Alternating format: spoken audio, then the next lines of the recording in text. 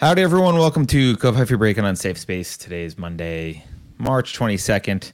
Yes, that was 2 frames of me being a boomer in between the countdown and the intro. You're watching Unsafe Space, and here's, I think Carrie's ready. Carrie, you here? I'm here. Hello. Carrie's here and ready. There she is. I'm just sharing the video. Okay, Carter, I have a good idea for today. Well, let's do our top of the hour. Okay, you do that while I share this. Okay. Okay. Carrie's got a good idea. I agree it's a good idea even, so we don't even have to fight about it being a good idea. So, anyway, welcome to the show. Please don't forget to like, share, and subscribe. You can go to unsafespace.com if you want to support us. You can buy cool shirts like this one that says non-essential. If you do something non-essential, like, I don't know, sell food or pay your mortgage or go to school or church, all non-essential. So you can advertise that if you want. And the thing that we should be reminding people of, we just announced last Friday that we are doing our first ever Unsafe Space retreat. It is outside of Austin, Texas. It's on a 60-acre ranch outside of Austin, Texas. And yeah, you can go to unsafespace.com/retreat if you want to go check it out.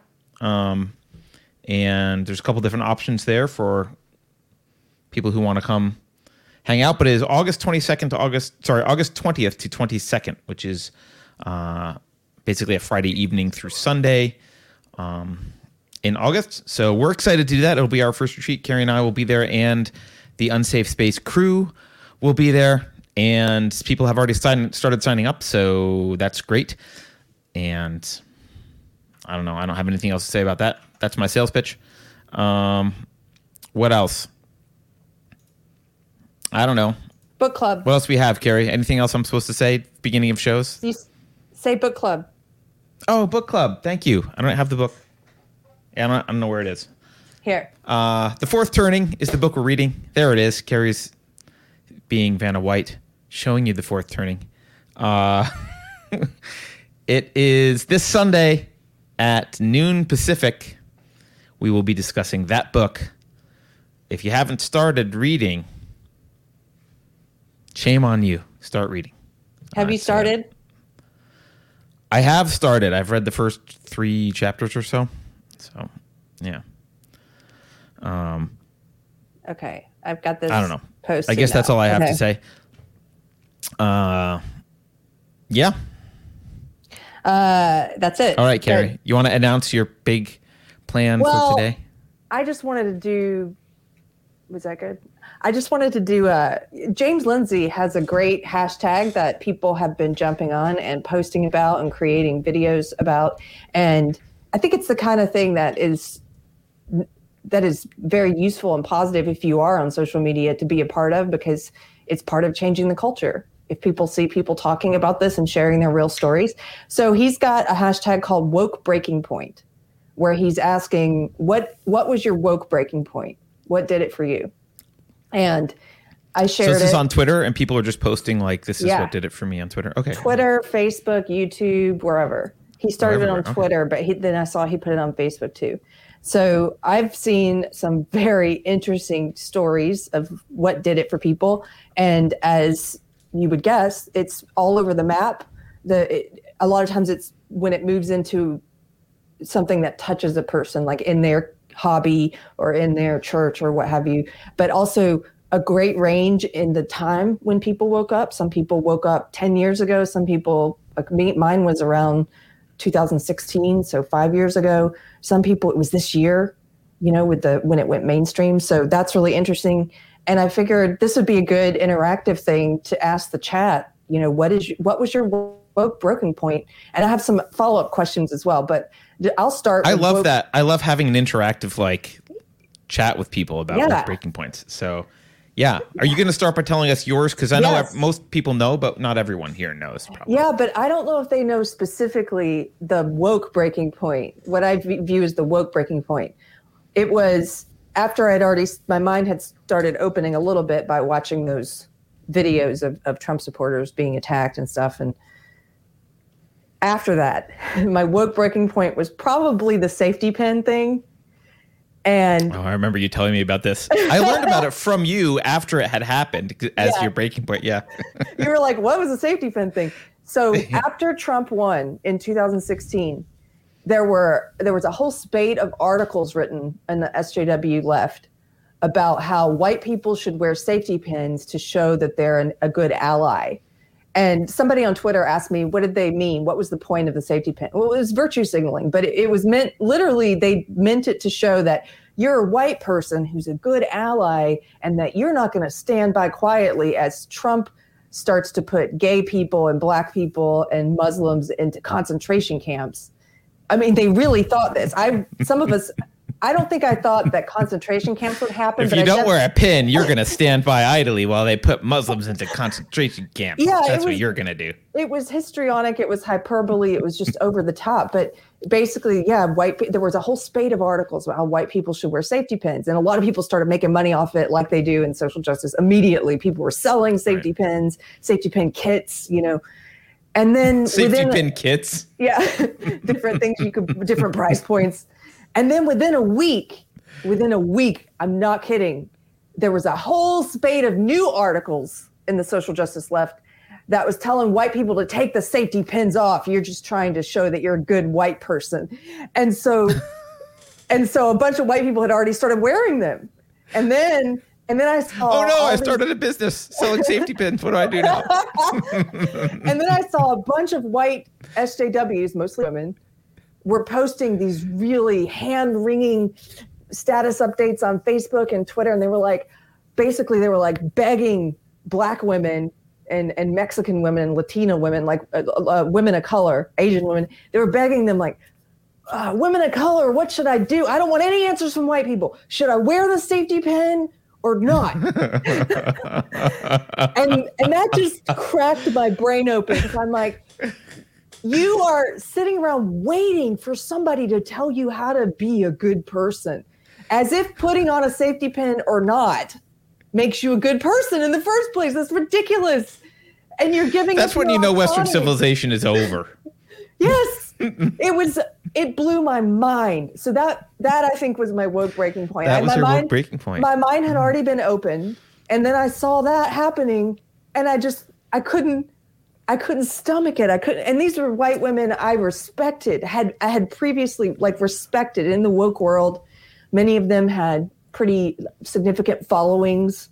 They ran feminist blogs. They wrote for mainstream legacy media publications, and they were like, white women of color, should I wear the safety pin? Weigh in, right? And they were also saying the same thing about the women's march that was being planned. The women's march.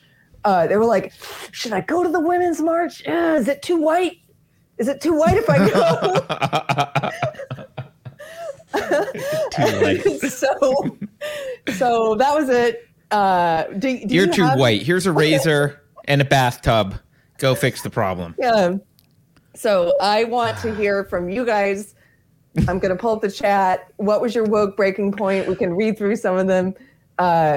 We'll obviously read the super chats first as we see them. But if you can't afford a super chat, that's fine. We'll just read from the chat as long as we can keep up with it.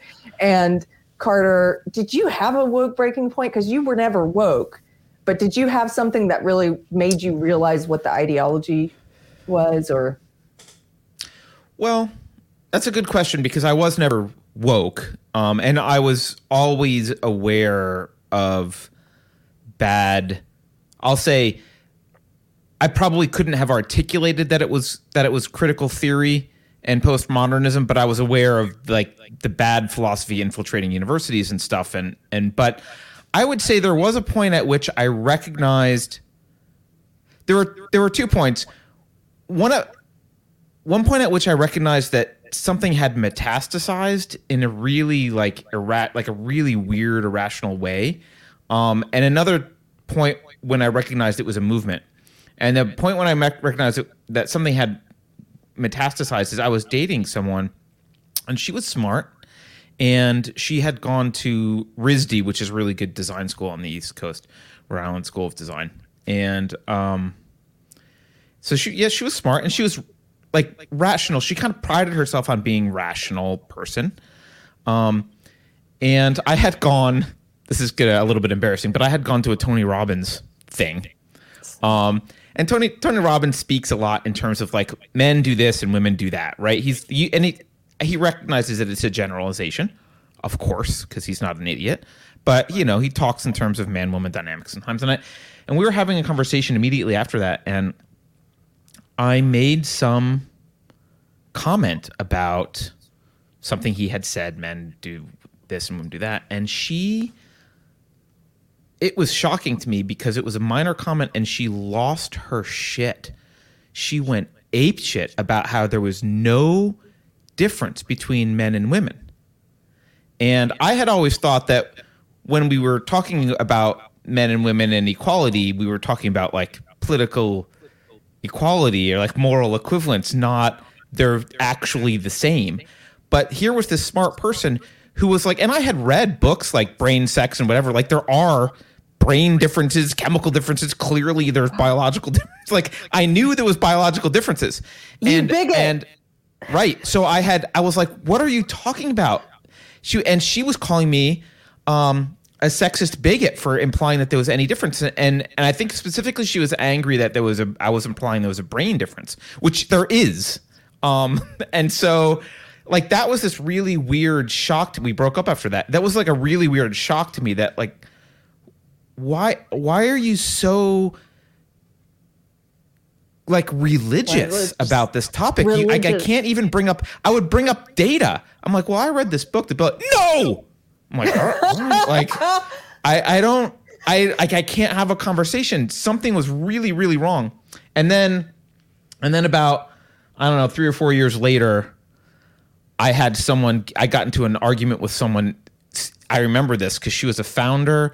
I had a bunch of founders over my house because I was running an accelerator, and she was a founder that came over to my house for this party, and she was standing in my kitchen yelling about how wrong I was about something or other because she had her words, I majored in social justice. I'm a social justice warrior. It was the first time I had heard that phrase. And like the other younger people around her like nodded like, yeah, that's a thing. And like that was like those two were my instances of like something's wrong here. There's like because she was saying the same kind of things that my girlfriend a few years ago had been saying, but she was out in the real world. She was no longer like in college. I guess my girlfriend was out in the real world too, but whatever. But like it was just like this weird, okay, something has happened. They're calling themselves this thing with the word warrior, which I thought was really odd. Like, why would you use the word warrior? Because I didn't realize we were at a war. Like, I'm like, what's going on? And like, you're using the word warrior and you're saying insane things. And it was like the same kind of, you can't argue. There were no facts. We're working on this girl. She was convinced that the world was against her because she was a black female and blah, blah, blah. And like, and there were things that were against her, but like, literally you could not have a conversation because everything was like, it's because I'm a black female. I'm like, no, that's not the answer to everything. To everything. But it was. I think it is. Yeah. Yeah. It was. Wow. Okay. So that was my, I guess that's my breaking point.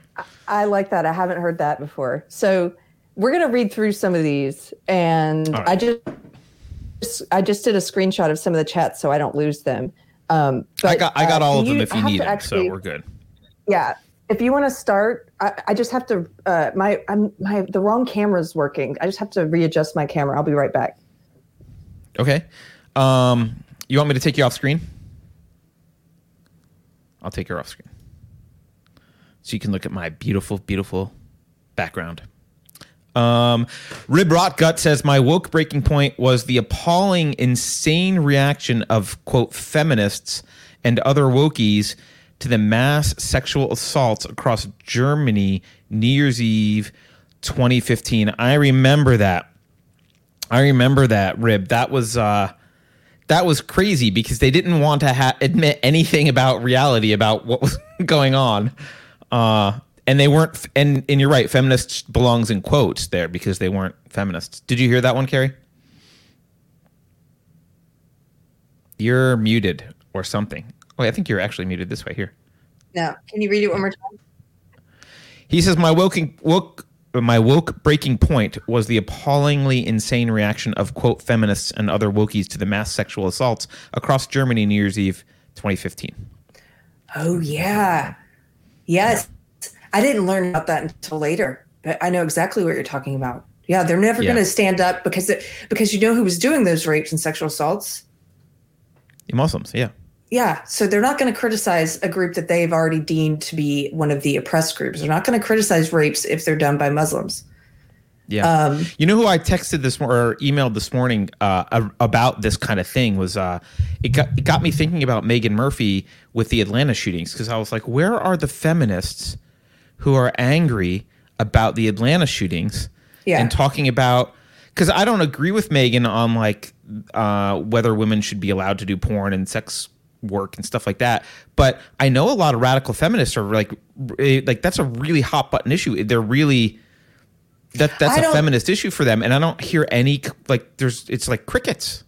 By the way, just to clarify, I don't think Megan thinks women shouldn't be allowed to do porn. I don't know what she thinks. I'm not right. I think you probably do agree. You probably do agree on that, but she just thinks it's a bad idea. Yeah, which I would probably mostly agree with that anyway. You probably agree with her more than you realize. Okay, so what's the next one? Next one is Penumbra Syndicate. Did you see that one? No, go ahead. Penumbra Syndicate says, safety pin super chat.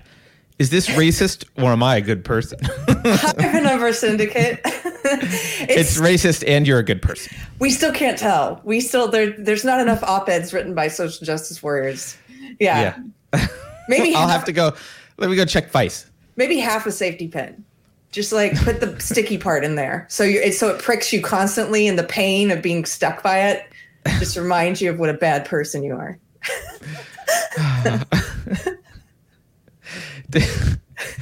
The captain's log says dishonest coverage of Trump and media blowing their loads over Black Panther as a black hero when we had Blade, who saved the Marvel in the late 1990s, who was also black and didn't need to tell you.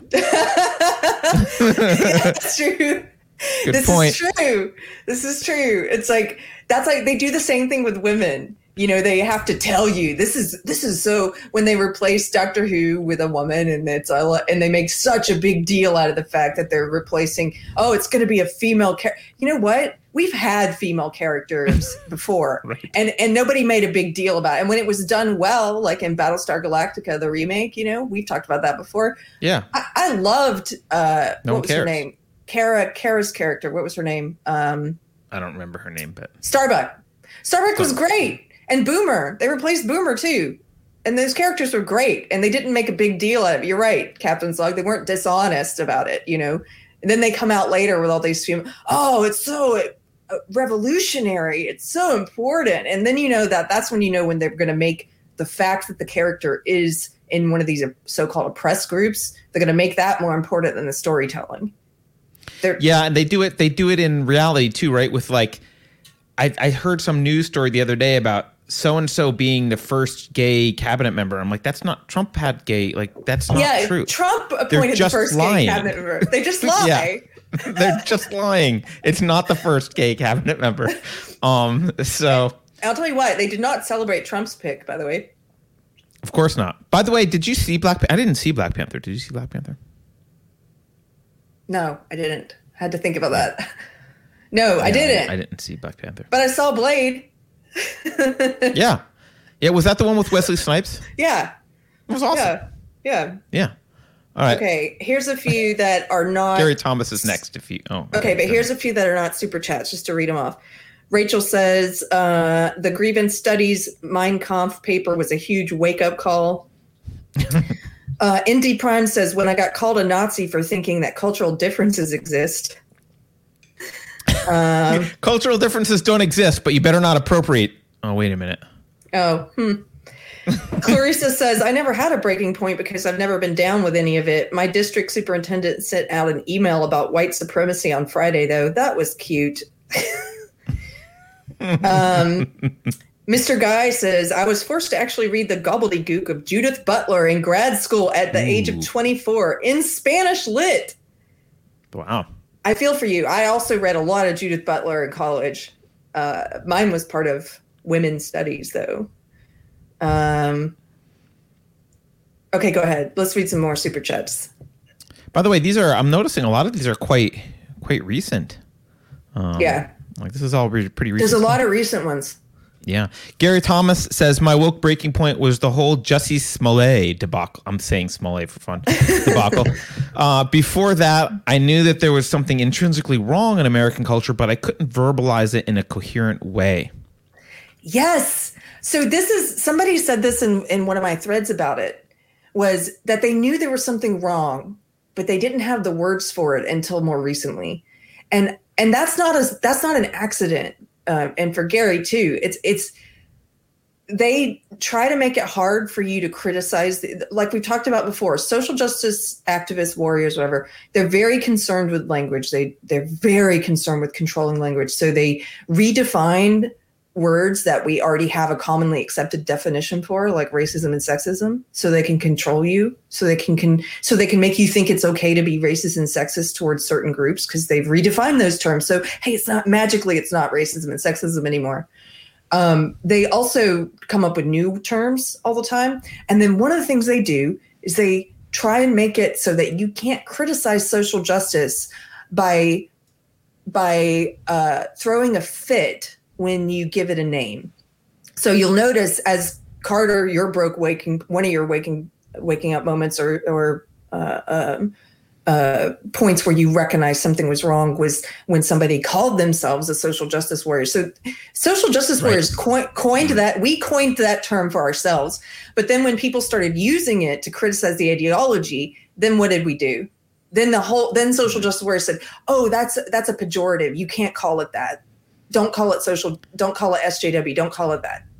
And they also said, don't call it cultural Marxism. If you call it cultural Marxism, you're a racist.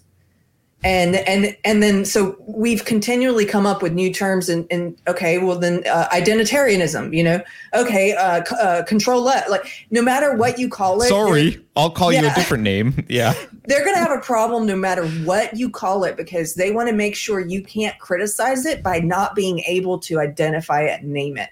So who cares what they say about what you name it? You could call it apple pie, and tomorrow they'd say, if you call it apple pie, you're a racist. Right. They just don't want to be, you're right. They don't want to be identified. They don't want to be seen for what they are. Right. Michael Toll. Hey, Michael. Michael says, my breaking point was the Berkeley riot of February 2017.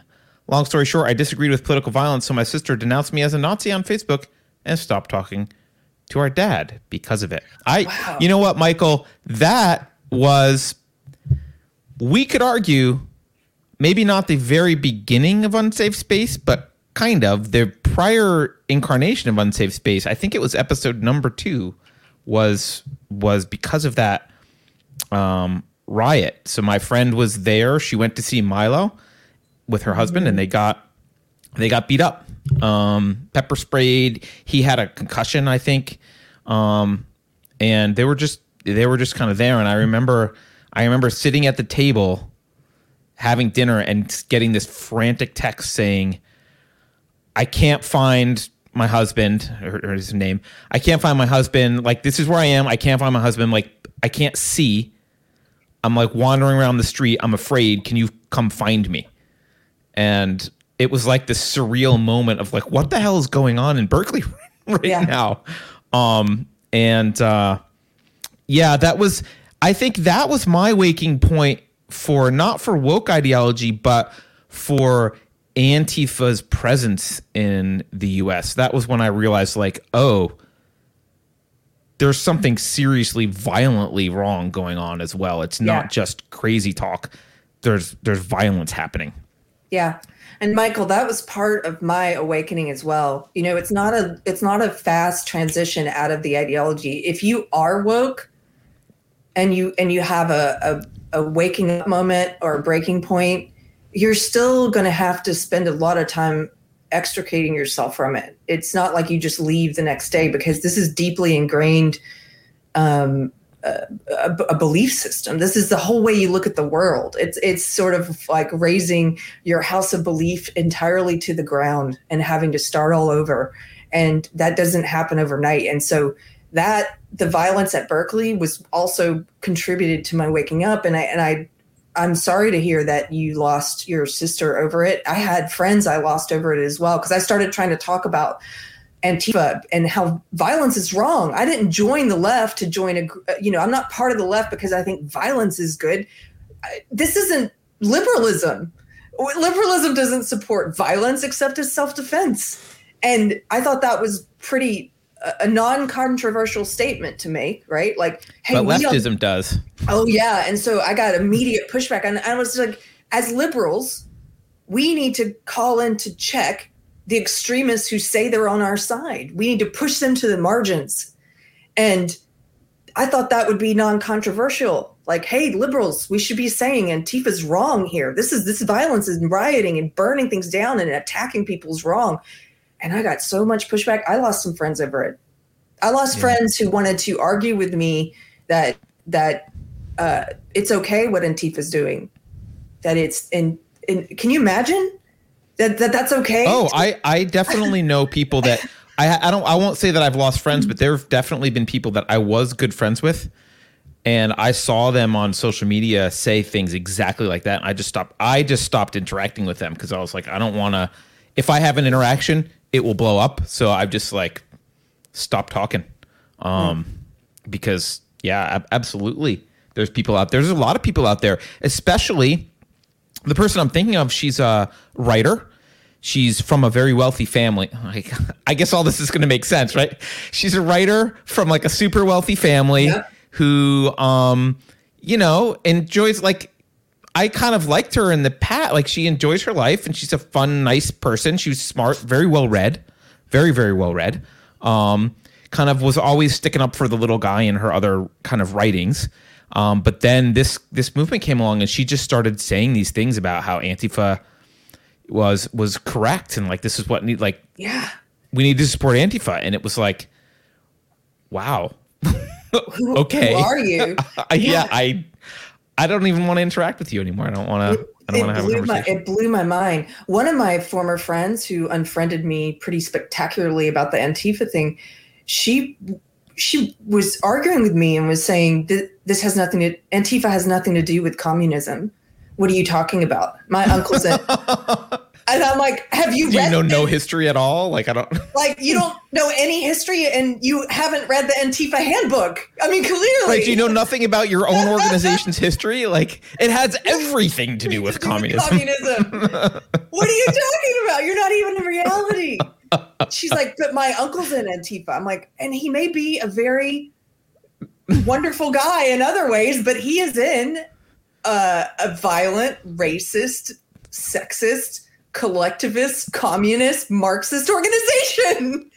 Yeah, but my uncle's in Antifa is a indication of like, I mean, that's just a self-admission of I'm not looking at the facts because my uncle's in Antifa. That's what it's like is, right? Well, some people probably have uncles in the KKK. Right. Does that mean the KKK is okay? Like, right. Okay, let's do some more. Trinoculus P, which is just a funny name, says 1960s blue eyes, brown eyes experiment. Black sensitivity weekend training. A black female coworker ran out crying. Social engineers are sociopathic, narcissistic academics. I think I just agree with everything you said. I agree. I don't see this. Oh, I see the super chat now. Okay, let me plug this other podcast, Disaffected, the Disaffected podcast. I've plugged it before. It's a new podcast. Did that come out? My episode has not come out yet, but I think it's probably coming out today. This is a new podcast. It's hosted by Josh Slocum. He's in our community. I don't know if he's in the chat today.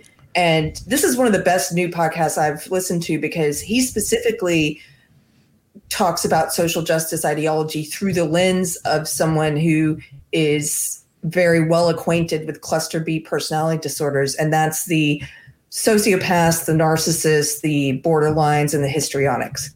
And for anybody who's geeks out on that kind of stuff or has a history with someone who maybe fits one of those personality disorders, I think you'll find it very interesting. He's doing something new. I mean, there's a lot of channels that criticize social justice ideology now, and a lot that I'm a fan of. His is definitely a new kind of format, and I really enjoy it. So anyway, Trinoculus P, go check out Disaffected podcast. You may like that one. Carrie, can I ask you a quick? I know this is a tangent, but it's related to what you just said. I want to ask you a question because I was thinking about this. I listened to the podcast. That's not like I listened to your Disaffected podcast, which was great, and it got me thinking about something. Do you think that? So he has this kind of, I guess one of his premise. I don't want to put words in his mouth, but his premise is that what we're seeing in society is a kind of cluster B en masse thing that's happening, right? Yeah. At social justice. I think actually maybe some previous extremism has been different personality clusters. So I looked at the different clusters. Yeah. I was growing up, I grew up in a household also crazy, differently crazy. I grew up in a cluster A household. And what's cluster A? Like paranoid schizophrenia, and like it's a different set of crazy, right? Crazy, different set of crazy, right? And that tends to lend it, like just anecdotally, I'm looking at it and I was thinking that tends to be like the radical right extremist cluster. Tends to be this like cluster A kind of thing. And when they're in charge, it's like this cluster A mass movement. And like, maybe we've just switched to like a different dysfunction now. Now we're like, the cluster B dysfunction is now working its way into society. I don't know. I just want to throw that out there. It was weird. That's kind of interesting. I don't know. I mean, look at some of the people, that are associated with the right. I don't know if it's accurate to say, Hitler, for example, was he on the right or left? I don't know. He was a nationalist socialist. For when in school, I learned he was on the right, but now I've started to question that because he also pushed socialism. So I don't know. But if you look at someone like him, I think he fits some of the cluster B narcissism. Sure, he does a little bit. Yeah. I don't know. But also some of the cluster A stuff. Like he's like, he definitely has some like OCD paranoia shit. Like I don't know. Yeah. Okay. Cluster A too. I don't know. Well, anyway, it's a cluster A, cluster B world. Maybe I don't know what cluster C is, but maybe history is just replete with different dysfunctions controlling society over time. Yeah. Which would be very depressing. Now I want to go read about cluster A. Yeah. It makes me want to read about all the clusters and kind of think about them historically in a way that I haven't before. I haven't done it yet, but yeah. Maybe Josh will want to do that. Now I'm thinking of what's that candy that's like nut clusters or something? It's just a whole. We're just living in a nut cluster world. Yeah. Okay. Or it's a cluster something is what it is. All right. Yeah. It's a cluster F is what it is. Okay. Martin Hickey says, in 1997, the U.S. Army started consideration of others training. I knew something was wrong and got out a year later. The Army. So this brings up a good point, and this is something this is another open question for the community. You guys can answer.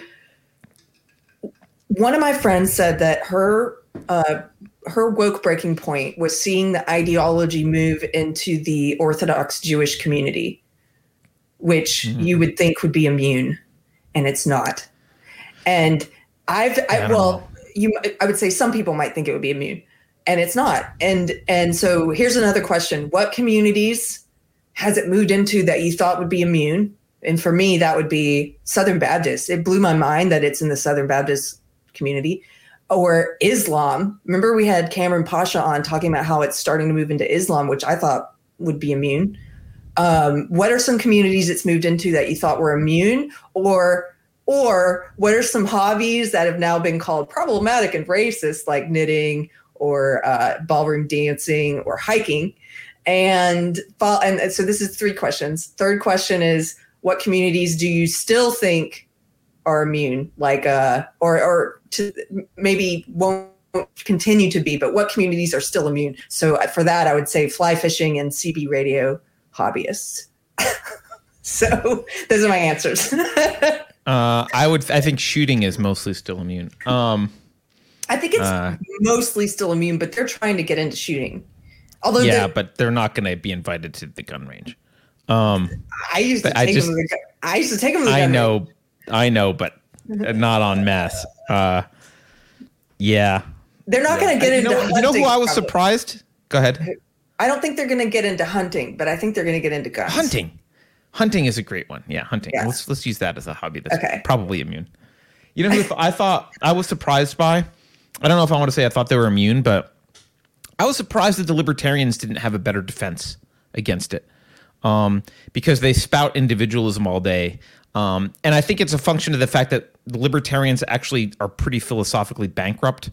They don't generally, like, there is valid philosophy behind why they should draw the political conclusions they've drawn, but a lot of libertarians just start with the politics and don't really have any philosophical foundation. So maybe can get they can get swept away with or swept up in social justice stuff. But that was a little bit surprising. I thought they should have a little bit of a barrier to this, but not really. I was surprised about libertarians too. And I know a lot of people were surprised about the atheism community. I'm not surprised about that at all. It devastated the atheist community. Atheism plus. Yeah, first. I mean, that was one of the early devastations. Yeah.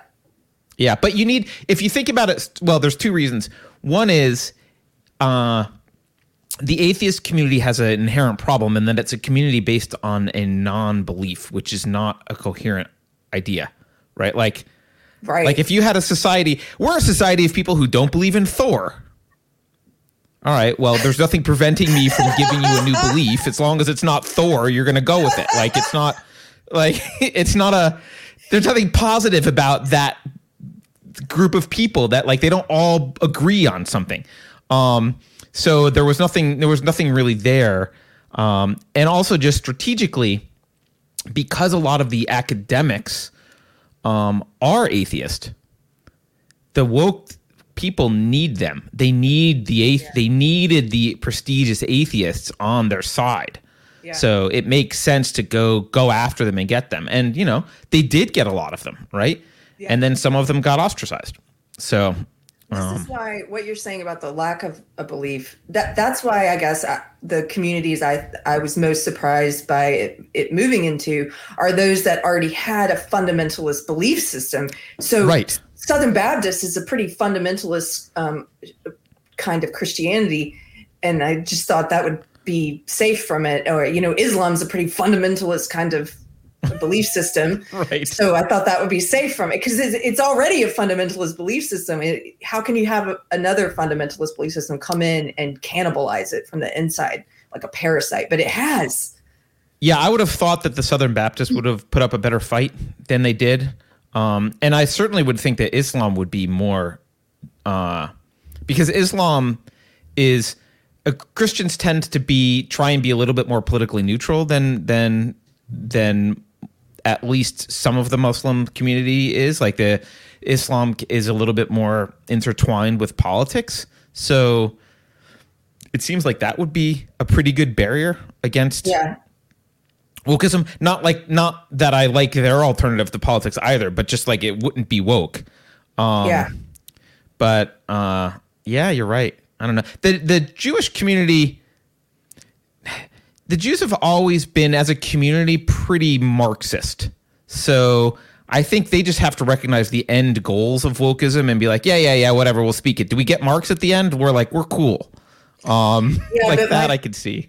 But my friend her breaking point was seeing it move into the Orthodox Jewish community, which is a bit like me seeing it move into Southern Baptist. That's like the Amish. Right. It's like a more fundamentalist version of the belief system. And so you would think that would be immune. But yeah, okay, fair. Let's see some more. There's a lot of people in chat today. Yeah, there's a lot of these. Sorry, we're okay. Twee Girl says it was 1993 and the feminists at university started spelling women with a Y, W-Y-M-Y-N. Wow. I was in university then. I remember that. Yes. Women with a Y. And by the way, I just swallowed that. I was one of those people who was like, okay, right. What harm does it do? See, I was one of those people who didn't think it was important to spell it with a Y. But I was that silent majority that just goes along with it because what they do is they weaponize your empathy, and they say, well, if you're a good person, you'll go along with this. What harm does it do? What harm does it do to use someone's preferred pronouns? What harm does it do to say that there's 100 genders? Right. You know, are you a bad person? Why wouldn't you just go along with this? Right. I remember knowing it was a problem, but thinking I could just mock it and not have to pay attention to it. Like that was like, okay, this is just a mockable thing, but I'm going to go back to my engineering class and not care. That turned out to be a bad idea. Yeah. Maybe not for me personally, but maybe. Hey, let me read this one. This is this is out of order, but it's on screen right now, so I can read it. Penumbra Syndicate says, Carrie knows that I have a background in the military and law enforcement in Texas. I have seen woke ideology rise in both of them and in the church. Yes, this is an important point. The military was one that some people thought would be immune, and it is not. Neither is law enforcement. Neither is law enforcement, and it's already infiltrated both. So it's just going to continue to grow there. Once it gets in, I think it's really hard to root it out, if not impossible to root it out. The thing about the military and law enforcement both is I think it probably took longer to break the barrier in. But once it's in, because they're very top-down command and control organizations that have no problem forcing people to do whatever they want, once it's in, it metastasizes quickly, I think. That's my guess. And I'm seeing that. We're seeing stories. I mean, you and I have talked to someone who's in law enforcement dealing with it right now. Like there's people dealing with this right now, and it is coming from the top. It's like, you know, because it's look at the end of the day, it's like the mayor, the chief of police, like all those people, boom, they fall in line. It's a you know, so if you vote a wokey into office, you get wokey cops at the end of the day. That's what you get. Yeah. So K Trex says, my breaking point was last summer when a black friend had an intervention where she told me all of her grievances against me. Truly distressing. Did you do it back? Because that would be, you could just be like, yeah, you know what? I'm glad you got that off your chest. Now I'm going to do one. Here are my grievances. Yeah, I have grievances against you. Number one on my list is that you just sat me down and did a grievance session with me. Based on you assault race. Grievance to me. Yeah. Yeah. I love that. That's also 1 through 10 on my list is that you sat me down and attacked me about my race. That's so. Yeah. My problem is that, you're racist. Azor says mine was Evergreen 2016 election and yes, Jordan B. Peterson. Yep, Azor. We had some overlapping wake-up moments. Evergreen was a big one. Yeah. G-Man says, I work for the government. Today we got an email from our department secretary saying minorities have been hit hardest by COVID due to structural racism and characterizing the Atlanta homicides as racial hate. I'm sick of the Atlanta homicides being characterized as racial hate. In the Wall Street Journal this morning, there's an Asian guy holding up a sign that says, I'm not invisible or something like that. And I'm thinking to myself, dude, you were not the target. I mean, I get that you can protest against Asian hate crime, and I agree there should not be hate crimes against Asians, which may have been on the rise this past year due to COVID. Not from white people, by the way, but, not that you would want to look into any details. Let's just ignore that. Nothing to do with the Atlanta shootings. He wasn't really going after Asian guys. Yeah. So, There's this so... this is a lie what they do when they put words in your mouth. They paint a reality that's not true. When you hold up a sign that says I am not invisible, what you're saying is that you guys all think I'm invisible. No, we don't. It's like those signs in your yard, in the people's yards. It's like, in this house we believe that Black lives matter because all of you people don't, or in this house we believe women are people because you guys out there don't, or in this house we believe science is real because none of you guys do. And it's like, yeah, duh. It's like I don't put a sign on my lawn that's like, in this house we believe gravity's real and we believe that murder's wrong, like, yeah. Yeah. I'm going to march around with a sign now that says, I am not your God. What? Oh, because we believe you are? Yeah, just to get that implication out there. You know what I see how that works. Yeah. I'm not your king. In this house, we believe the sky is blue. You deplorable idiots who live around me who don't have the sign. In this house, we believe in signs. All right. I want to get one. In this house, we put signs on the lawn. Yeah, saying exactly. Saying what good people we are. In this house, we put obvious statements on signs.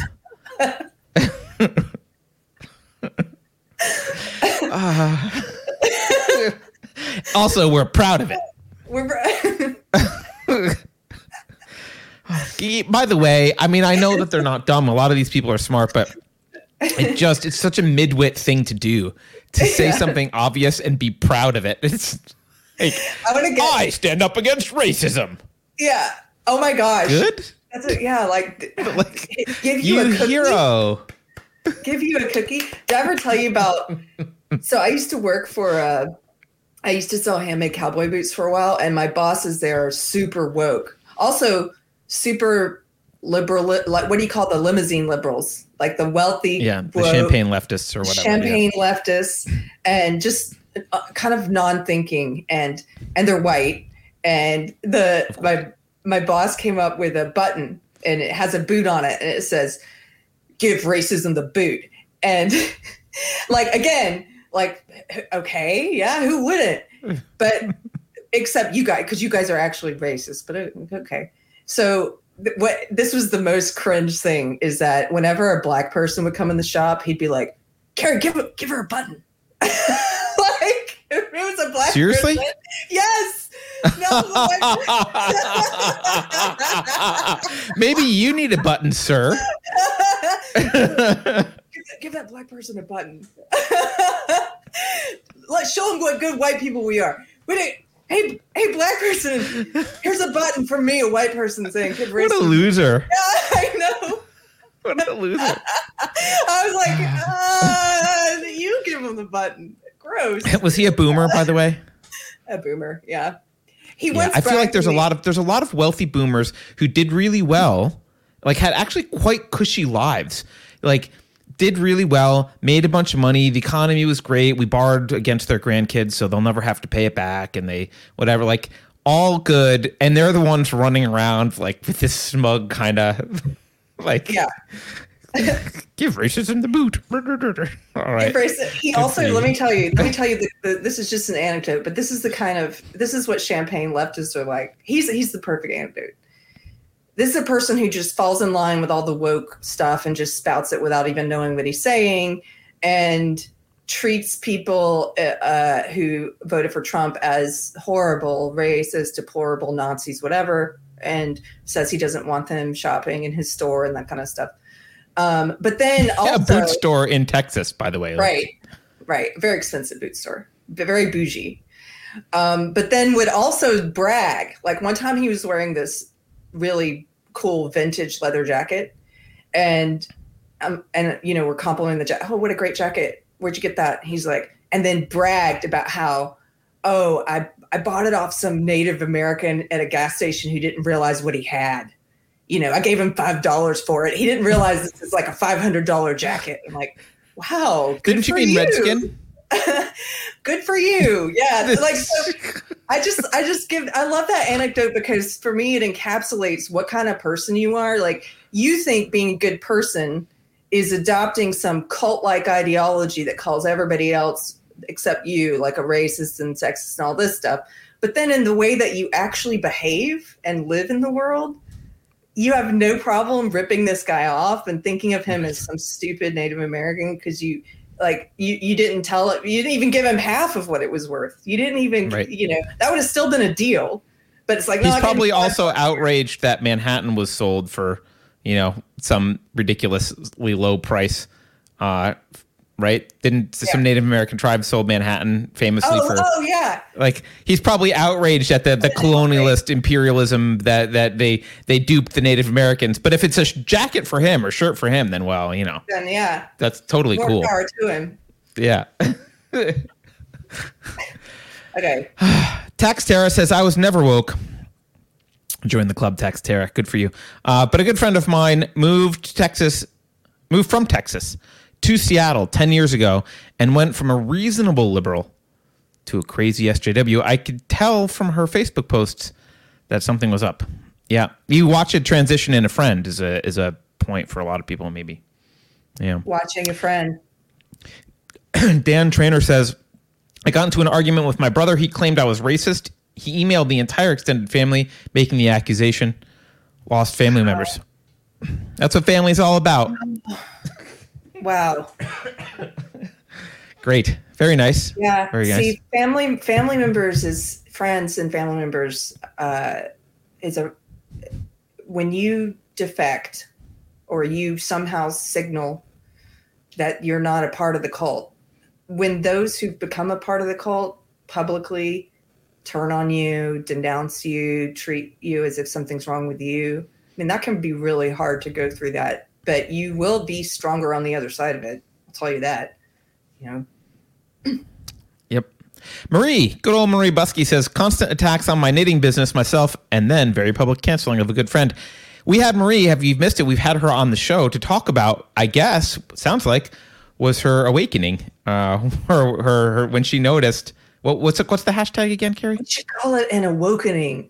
It was wake breaking. What was wake breaking point? Woke breaking point. Marie Buskey is. You guys can follow her online. You can her personal profile or her business is Skeins Yarn, out of New Zealand, and they didn't cave when they were mobbed. They were one of the small businesses that we've been able to talk to who resisted taking the knee and apologizing for something they didn't do, you know, and they've done well, by the way, as a result. Yeah. Next one's from Unframe of Mind, which I think is Daniel Wagner. I guess it could be Anthony, but it's probably Daniel Wagner. Hey, Daniel. He did a funny video. You should check it out on Unframe of Mind. He did a funny video about finding like a box full of wrong think material. You should, if you haven't seen it, you should go watch it. He says, my breaking point was when I realized the state apparatus is funded by theft and would always be incentivized to violate people's rights for mere existence. Daniel, that's cheating. I get it. I get it. I also had that realization at some point, but I'm not calling that my woke breaking point. That's just my You guys should. That's my anarchist breaking point. That's my anti-statist breaking point. Let's put it that way. Let me plug Unframe of Mind for a second, because that's another great podcast, and we've been on their show and they've been on ours, and you guys should go check it out. It's Unframe of Mind on YouTube. They also have a great community on Facebook. If you're looking for a community of wrong thinkers on Facebook, they have a group that you can join. But Mephisto Xerxes says, with utmost respect to you all you are doing is fighting the long defeat. The West and its values have fallen, and China is laughing. I don't actually disagree with you, but here's my... I don't know. I'm not going to speak for Carrie, but here's why I'm doing this. I am convinced, basically, that America in its current incarnation is dead. And I'm not the only one, and I hope I'm wrong. I'm not saying I want that to be true, but I think it's very likely. But I'm not convinced that the idea of individualism and limited government will be extinguished completely from the face of the earth. And I do think that the people, if that torch is going to remain lit somewhere, it will be somewhere in the United States, possibly not even called the United States, but it will be somewhere. It will be predominantly draw from this group of people. I don't mean our channel, but I mean people in the U.S. It's predominantly will be Americans. Not all, but predominantly Americans who will keep that alive and hopefully keep that idea alive and functional somewhere in the world so that it can reemerge later and other people can join a free country again, a free territory. I kind of agree with you. I mean, we have to build up a resistance to it. And so I think this is part of building up the resistance for whatever comes next. So, you know, and also because I think it's going to get worse for a while. And my only question is, how long is that period of awfulness going to be? And I want it to be as short as possible. So the more resistance we build up, hopefully the shorter that period of awfulness is. So yeah, and there's a tactical question, which is not really even a philosophical question here. Like, there are people who want to accelerate it, and they want to accelerate it for the right reasons. And I don't consider them my enemy. Like, I get it. They want it to be over so they can start over on the other side. Like, okay, like I get it. We might have different tactics or whatever. Maybe both are needed. Maybe we need people kind of holding the door open for liberty-minded people at the very end, and someone else, you know, burn in the building and trying to build something else on the other side. Like, I don't know, but yeah, I don't think that's a far-fetched thing to say. Let me read another one out of order because it's on screen. Adam Coleman, thank you, Adam. Adam says, I was never woke, but my breaking point was when I met a British conservative while traveling in Madrid. Not bragging. That's funny. You can brag about being in Madrid. But anyway, while traveling in Madrid, he introduced me to Thomas Sowell. Great point. See, there are certain thinkers out there where if you become exposed to them, you're more likely to wake up. And they try really hard to keep you from ever reading or listening to these people. And Thomas Sowell is one of them. I didn't even know who he was when I was in the cult. That's how, and then the thinkers by the way, that is almost unconscionable. He is so prolific, so awesome. He's been around for so long that you could be politically aware and not know who Thomas Sowell is a testament to how isolated they can keep you. Yeah.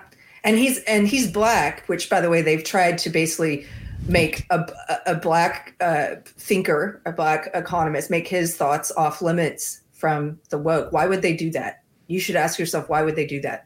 And I had never heard of him. There were others I had heard of that I just knew to stay away from because they tell you to stay away from these people. They make them kryptonite. And they've tried to do this with Jordan Peterson. They've tried to make him kryptonite because he's helped to wake a lot of people up. You know, Thomas Sowell's helped to wake a lot of people up. Adam Coleman, by the way, is working on a book. I'm not sure. I'm not up to date on the progress, but when that book is out, we will let people know about it. So he's in our Unsafe Space book club. No pressure, Adam. Pressure. Remind me if I'm ever working in a book to not tell you so that you don't tell people I have to get it done because I don't want the pressure. Maybe I should tell you so you tell people and then I feel like I need to get it done. I think he might be done with it. Yeah. All right. Johnny Boy Quick Draw gives us $50. Thank you, Johnny Boy, and says, talking about his woke breaking point, mine was 2014. Scientist Matt Taylor wore a shirt with cartoon pinup images of a woman at a conference. Ignoring that he had landed a rocket on a comet. Ignoring that he had run it on a rocket on a comet. I remember this. This was the Mars, or not the Mars thing, but yeah, I remember was he a NASA dude? Somewhere, yeah. Ignoring that he had landed a rocket on a comet, they attacked him and he apologized in tears. Plot twist, the shirt was made by a female friend. I totally remember that. Johnny Boy Quick Draw. That was ridiculous. The poor guy, he's like a nerd, accomplished this really cool thing. And I guess, did they live stream, or there was some like video of like the control room people or whatever, and he was in it, and some little woke brat noticed his shirt and whined about it, and that was, yeah, he had to apologize. I never heard about this. Yeah, I remember that. Ah, man, what a good one. Finest City Cycling says, excellent work on the Atlanta, the real hate crime medium piece and video. I suspect it'll lead others to their own woke breaking point. Well, I hope so, but thank you. All right. TPS says, payday peanuts and caramel bar or Nutter Butter cookie, Carrie? Oh, we're talking about the nut clusters? Yeah. Tiger wants the payday. Well, Liberty Solutions is as Keith always is here to do. You can rely on Keith for bursting your bubble. Keith is here to burst our bubble, Carrie. He says, nope, ham radio is now racist. From a Reddit article, racism and bigotry at Hamfest have been making it harder and harder for me to justify going. Boom! What? What? Racist ham radio. Hey, if bits can be racist, electrons can be racist too. And waves can be racist. It's the wave particle duality of racism. I just think that Hamfest sounds like it would be delicious. And yeah, that means something else in Texas, I think. But if there's a different kind of Hamfest that is about like pork barbecue and stuff, I bet that's racist too. Yeah, well, obviously that's racist. I mean, just. Gary Thomas says, I thought a company like Disney would be immune to woke ideology, especially considering who its founder was. Really? No. I mean, no, not immune. But interesting. I mean, you thought Disney would be immune? Okay. No, there are a lot of things that people thought would be immune, or that, that I thought would be immune, and we all don't have the same. I mean, we all obviously don't all have the same ones. There's just, I think what it means is because didn't Disney's founder didn't he have Nazi ties or something? I don't know the extent of it, but he has been accused of being a sympathizer of some kind, but I don't know.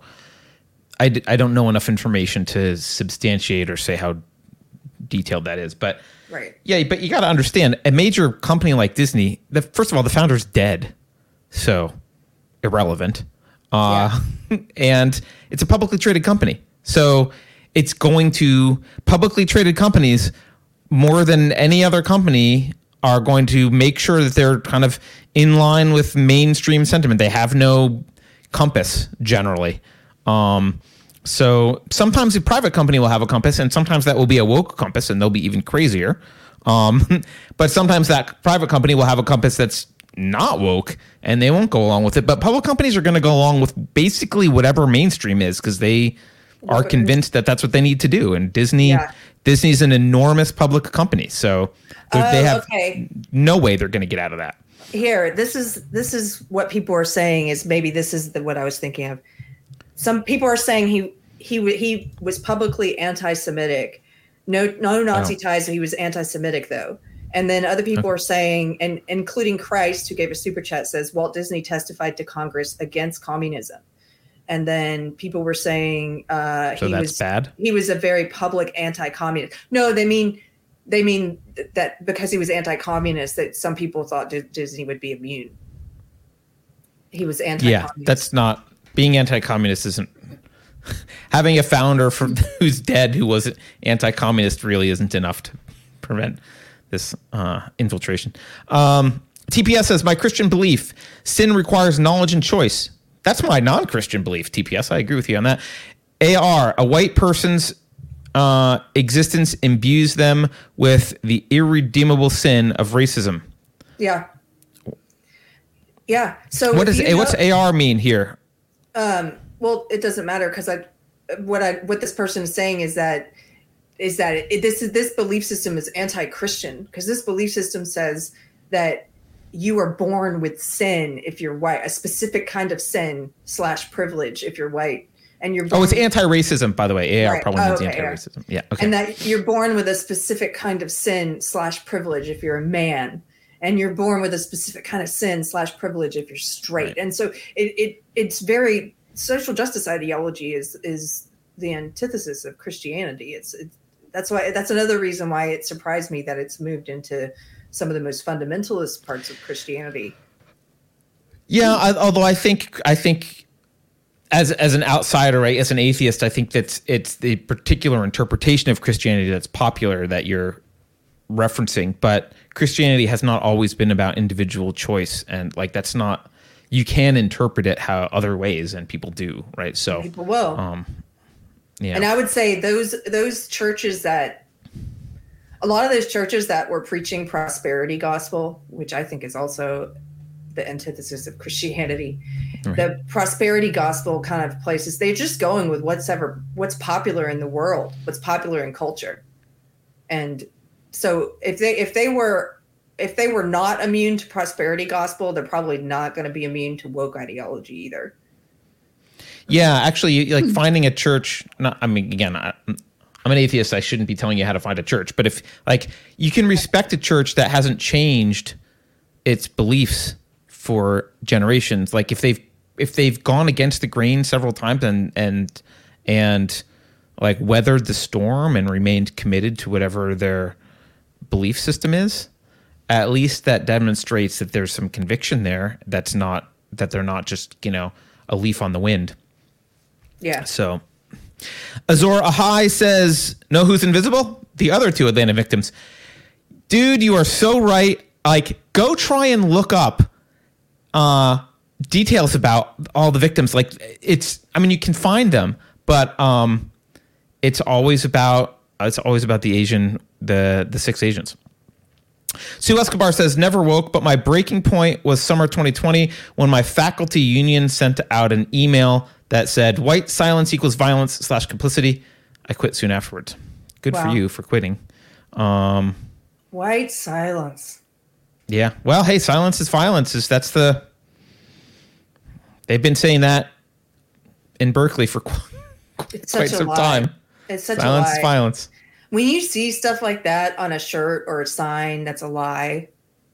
Here's the challenge. One of my challenges was, if you don't want to wear the mask, start trying to take it off in the situations where you feel most comfortable doing so. If you don't want to wear it, don't go along with something you don't want to do, and at least try and find places where you can start to exercise what you really want to do, which is not wear it. Right. I would say the same as when you see a lie printed like that in public on a sign or on somebody's shirt.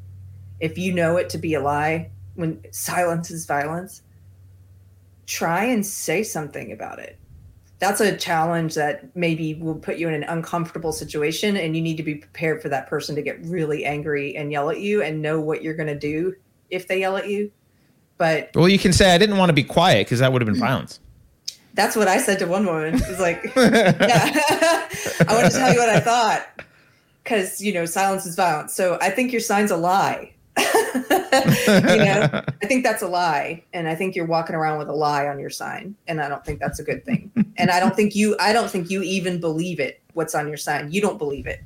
Because if you believed it, you would not be yelling at me for now saying something about it. Right? Yeah. Why Bother says the atheist community isn't really about not believing itself. It's a bit more complex. Its problem is moral philosophy vacuum. I would be glad to find some atheist / skeptic community that isn't infected. Yeah, atheism is about a non-belief. I recognize the community is more complex, but you're actually kind of saying what I was trying to say, which is there's a moral philosophy vacuum in atheism, which is why an alternate philosophy or ideology can come in and take over, because there is a vacuum there. So I would also like to find an atheist community that's not affected. There is an Atheist for Liberty community that I've heard of, but I don't know how big it is. I meant to have the founder on, and I probably owe him an email. Maybe we'll do that at some point. By the Cheeky way, Mare says, let me plug this of having people on. We're doing a live discussion on Wednesday. I'm very excited, with Eric July. Is that this week? Awesome. Okay, Young Ripa. And it's going to be a live one. Sometimes we do our interviews pre-recorded, sometimes live. This will be a live one on Wednesday. What time? I've got it right here. My calendar says 1 Pacific. 1 Pacific. So if you guys are fans of Eric July, I am. I'm a big fan of his Twitter feed. He really makes a lot of heads explode. Anyway, that should be a fun one. I'm excited. So. Yep. Cheeky Mare says, listening to Carrie has been a wake-up for me. I was never woke, but I am now more understanding of wokies and worth the effort to try to talk to. Cool. Yes, Cheeky Mare. I'm glad I've seen you on Twitter talking to some wokies. You're doing good work. It's hard to talk to wokies and not lose your cool. Yeah. I just don't talk to him because I don't know if I can not lose my cool. The Captain's Log says Beavis and Butthead went to a woman's with a Y meeting for the chicks. They too told them that the women spelled it wrong. LMAO. Did they? I don't know. That must have been a while ago. TPS says leftist BFF went right, pulled me back to center. Interesting. Oh, your leftist BFF best friend went to the right, which pulled you back to the center. Oh, that's it. Oh, I see. One of your leftist Wokey friends left it and became right wing, and that pulled you to the center, but you didn't go all the way to the right. Got it. Yeah. That makes sense. Matt Deckard says Pepe Le Pew. That was very recent, Matt. Okay, but Quagmire, am I right? He must be a Democrat. Oh, he's saying Quagmire's immune. Yeah. Pepe Le Pew, guys, is now racist, but Damon Young writing that whiteness is a pandemic and that it should be killed off is totally fine and will be printed. That's anti-racist, actually, is what it is. That's anti-racist, but Pepe Le Pew is racist. Got it. Mickey the Fourth says, "Sup to my oppressed Americans." Sorry, I'm late. Hey, welcome from the Czech Republic, Mickey. Chris Scars says, have you had any experience with Mises.org? There are some personalities from there that would make an interesting guest for your program. I have. I love Mises.org. I know Rechtenwald writes for them. There's a couple other people I think who've written for them that we've had on the show. We should probably have more people from Mises.org on the show. Yeah, I'm great not stuff. Familiar, and I need to be. I've heard you mention this before. So it's you got to just put your economics hat on, Carrie, because mostly it's going to be that. Rechtenwald has a really good series on the Great Reset on Mises.org. If you're interested in reading a series about the Great Reset, it's really good. And I think he was on. Was he on our Great Reset? I think Ian interviewed him recently. I don't know if it's been released. Beverly can tell me. He did interview Michael Rechtenwald, and I think it's been released, but it might not have been. Cisco Kid gives us $50. Thank you, Cisco Kid, and says, can anyone explain to me why America didn't join in on the worldwide protest against the lockdowns? He's put worldwide in quotes. Has the cancer of instant gratification consumed the spine of our country to the point that voicing what's right and wrong is an alien concept? Yeah. Yes. I don't know if it's instant gratification, but I'm not sure that we are. I think we're a nation of people who are afraid to say what's right and wrong because we don't know until we check our Twitter feed to see what other people think is right and wrong. Yeah. And so what's right and wrong is very largely defined by we are. I know this analogy is tired and people don't like to hear it, but we are kind of a nation of sheep at this point. We are. What's right and wrong is what look at the protests we did have over the weekend. They were in anti-Asian hate crime protests. Not that I think, again, I think there actually may have been an increase in hate crimes against Asians last year because of the COVID thing. That may be a possibility. The study that is cited, I think, is very questionable. So it probably wasn't 150% increase and it's not a crisis like they said, but whatever. There could be an issue there, but that's not why they're protesting. Let's be clear. They're protesting because of the Atlanta shootings, which did not have anything to do with Asian hate crimes. So this and it's all a narrative. So you've got a nation full of people that are protesting a narrative which is false. They're protesting a false narrative. This isn't new, though. That's insane. They've been protesting a false narrative. The BLM narrative is false. They've been... Right. Yeah, it's not the first time, of course. Right. Yeah, they just go along with it. Hey, let me get this one on the screen out of order. Lieutenant Siver, thank you, says, my waking point was, quote, everything is racist, everything is sexist, everything is homophobic, and you have to point it all out, end quote. Anita Sarkeesian. Yeah, Anita Sarkeesian. Now, this was, I don't know if that means it's a Gamergate thing. Right? I don't know if that means your woke breaking point was during Gamergate, but she was one of the people involved in Gamergate, and I was on the wrong side of Gamergate. It did not wake me up. I wasn't paying close enough attention, and I just went along with it. I also wanted to say something about this. This is true. This is what social justice ideology teaches. Everything is racist, everything's sexist, everything's homophobic, and you just have to point it all out. They will say, They say this outright, that it's not a question of did racism occur in every interaction. It's a question of how did racism occur. They start from the they begin from the starting point, from the presupposition that racism is in everything, sexism is in everything, homophobia is in everything. That's a big part of it. Right. Rusty Spoon says, my woke breaking point, ex-best friend was on an anti-white rant.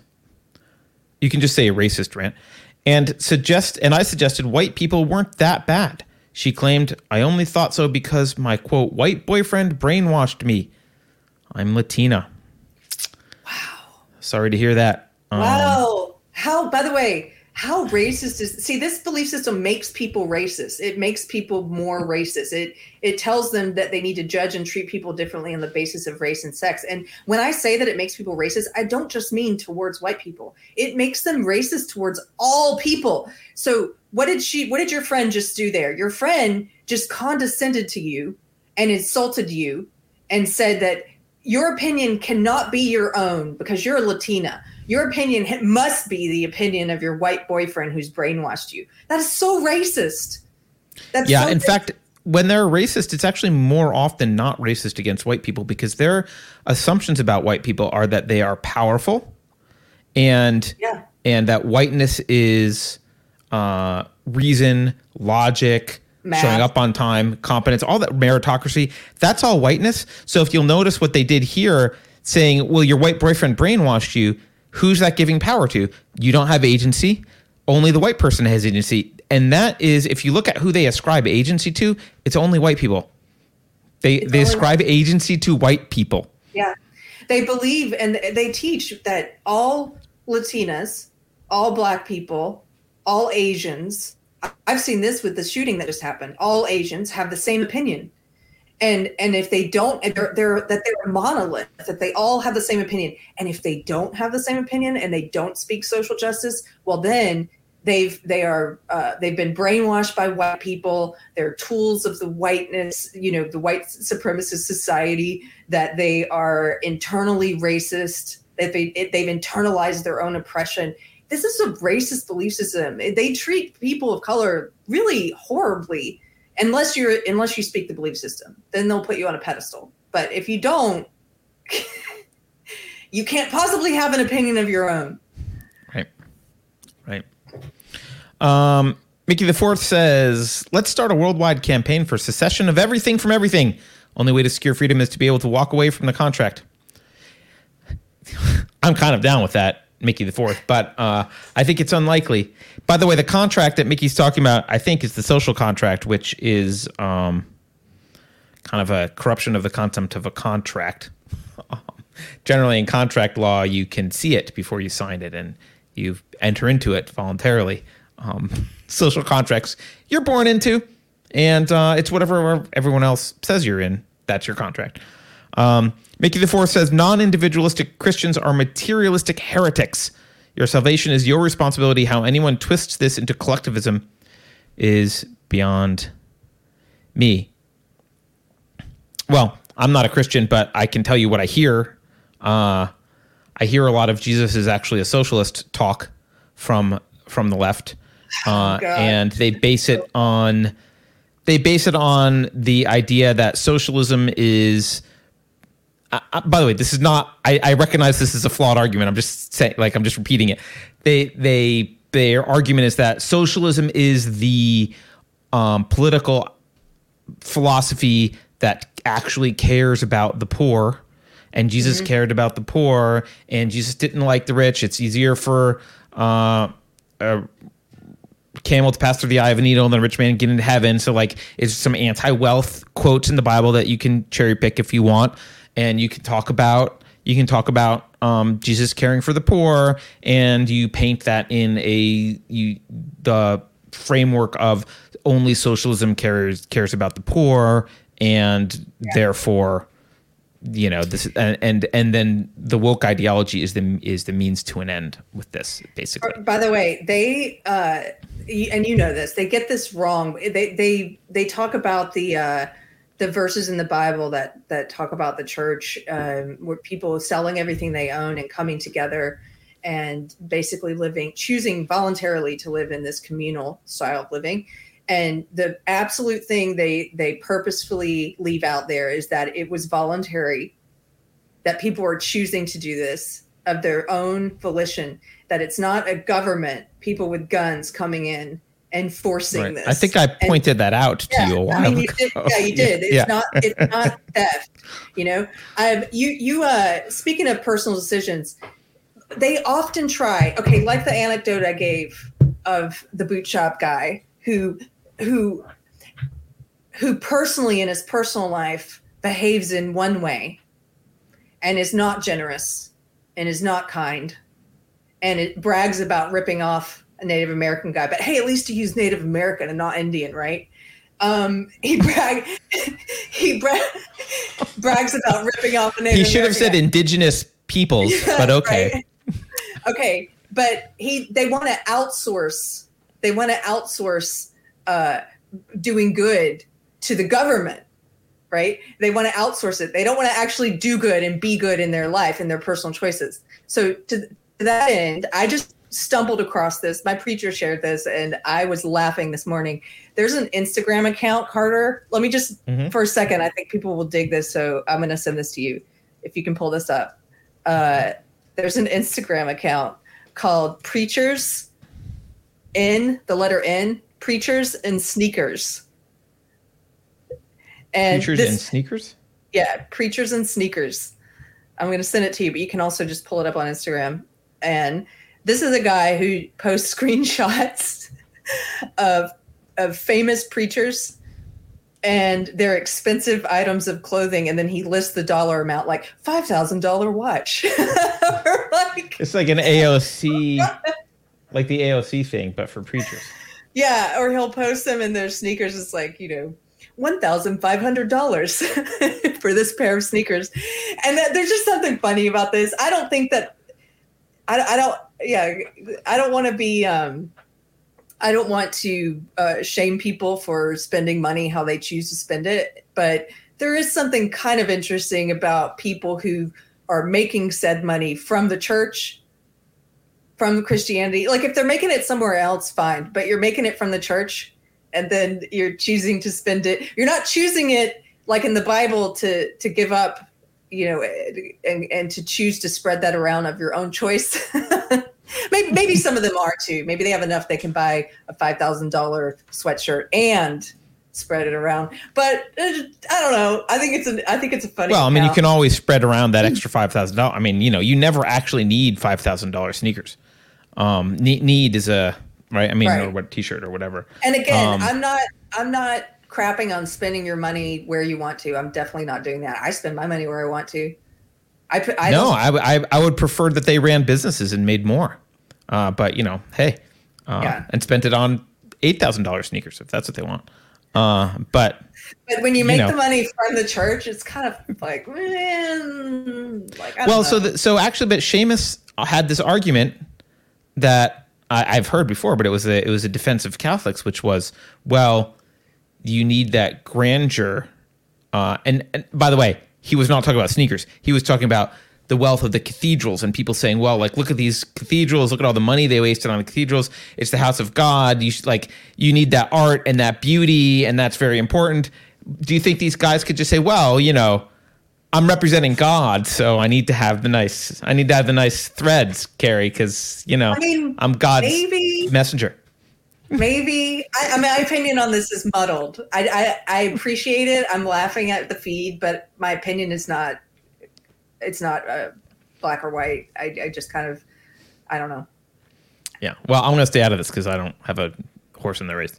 I love beautiful cathedrals, though. I know my opinion on that. My opinion on that is there's something positive about adding beauty to the world and building a beautiful cathedral as a house of worship. I believe that. And I also believe in looking nice when you go to church and dressing up. And so that's why I'm also sort of like, I don't want to criticize too heavily where people choose to spend their money. And I spend mine on, I don't spend it very much on clothes at all. I like to shop at Goodwill, but I do spend a lot on handmade boots.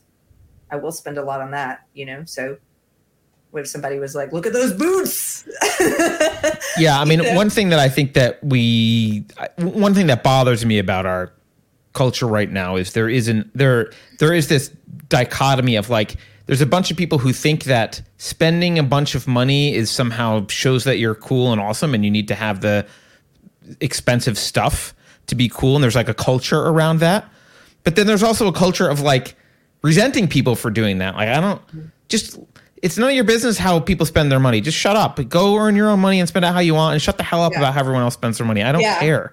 I don't care. You want to have gold teeth? Great. Go do that. That's your business. Yeah. The only thing that makes it interesting to me is because it's preachers again, because it's the money, where they make the money. That's all. I find that kind of interesting. But anyway, okay. That is interesting, but you got to assume their parishioners know. So maybe their parishioners are like, I want my guy in some $600 sneakers or whatever it is, or $5,000 shirts. All right. Rodzilla 5332 says, Chow Bai Din was slapped by China. We've lost the moral high ground to organ harvesters of ethnic slave laborers. I actually don't know exactly what you're referring to, but I do know there was strife between China and the U.S. We had I guess one of our ambassadors or someone was over there and got slapped by the Chinese. That we have no business pretending to speak to them from a position of power when it comes to human rights abuses.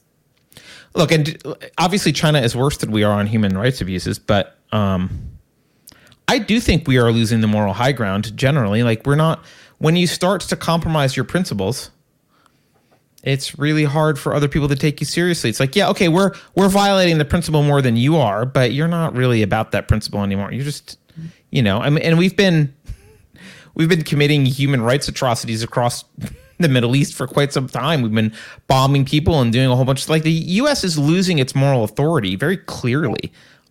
So it doesn't mean China is good. It just means kind of like, what do you expect, U.S. eventually, and China, the reason they're saying this, I think, is not that there's been any specific loss in, I mean, I know a libertarian type person might argue, like, look what you did with the lockdowns. You clearly are more authoritarian U.S. than you used to be. I don't think that's why China's saying anything. I think China's saying something because they're starting to feel more economically empowered. They're less and less dependent on the United States. And I think as they become less dependent, they will be more adversarial. Yeah. Because they can be. Why not? We're a world full of little tax farms run by different bureaucracies, and they're very good at theirs. I want to read the one on the screen out of order. Their mom, Kate Pants. Thank you. I think you're new. I don't think I've seen you before. Says, when my 9-year-old daughter and other white female girls were being called white trash B words and worse by an African-American male classmate, teachers didn't stop him and told the girls to ignore him, and that they were showing their prejudice by complaining about it. Wow. That's an inversion, right? See, here's the thing. I actually think. You think? Yeah, I actually think that it's I've started to realize it's good in some way. It's not good that bullying happens, but it is character building, and it builds strength and resilience, or it can do that. It can build strength and resilience for kids to, to learn how to, what is it? Sticks and stones may hurt me, but words, what is it? Sticks and stones may break my bones, but words will never hurt me. For kids to learn that lesson, we've forgotten to teach kids that. But on the other hand, when you see a double standard like this in your school, that's infuriating. That if it were the other way around and those girls were doing what he was doing and insulting him and bullying him because of his race, the way he was doing that to them, the teachers would definitely take it seriously. Should be kicked out of school, and the girls would be punished. And in this case, not only did the teachers not take it seriously and they don't stop it, but according to this mom, they also got accused of prejudice for even complaining about it. They got accused of racism for even complaining about it, about the racist abuse being directed their way. That's the world we live in. It's upside down. Doesn't have to be. It's upside down, and it's not. It's one directional. It's double standards. And I think that is a waking up point for a lot of people when they start to see the double standard.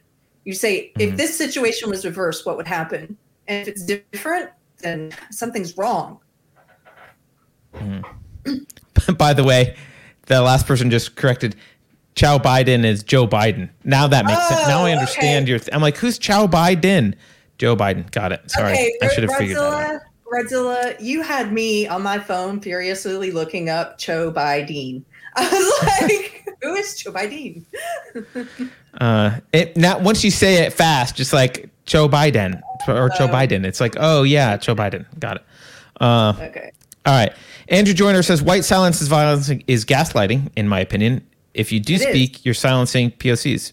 Yeah, of course it's gaslighting because it's not true. It's not true, and they don't even believe it. I can't stand it when people hold up signs and put things on their shirts that they don't even believe. If you and maybe they don't know that they don't believe it, but if you try to have that conversation with them, like, you don't actually believe this thing. Have you thought about it? Because I know you don't believe it. You may think you believe it, but you don't, because now that I'm speaking and saying something and verbalizing, you have a problem with it. So clearly you don't think that silence is violence. Well, to be fair, silence could be violence and speaking could be violence. Everything could be violence. They say all of it's violence, yeah. All right. Why Bother says, being metalhead, I don't think wokeism invaded our space. It might be related to the specifics of this subculture. Nonconformism is in its core. Well, let's hope it still hasn't. That's cool. That's a good space. Isn't it weird, though, that it has invaded some places that are about not conforming? But you're right. I don't know if it invaded metal. That's really interesting. Rodzilla says, Matt Christensen did a great breakdown of the Asian hate crime study. Check it out. His channel is excellent. I like Matt Christensen generally. I haven't seen that. I do know that I did look at that hate crime study that is being cited for last year. And, just not to do genetic fallacy, but it's out of a group that gets paid to find racism everywhere. So you can expect that. Look, there's a national crime victims database that the Department of Justice puts out every year. Just wait to see what it says about 2020.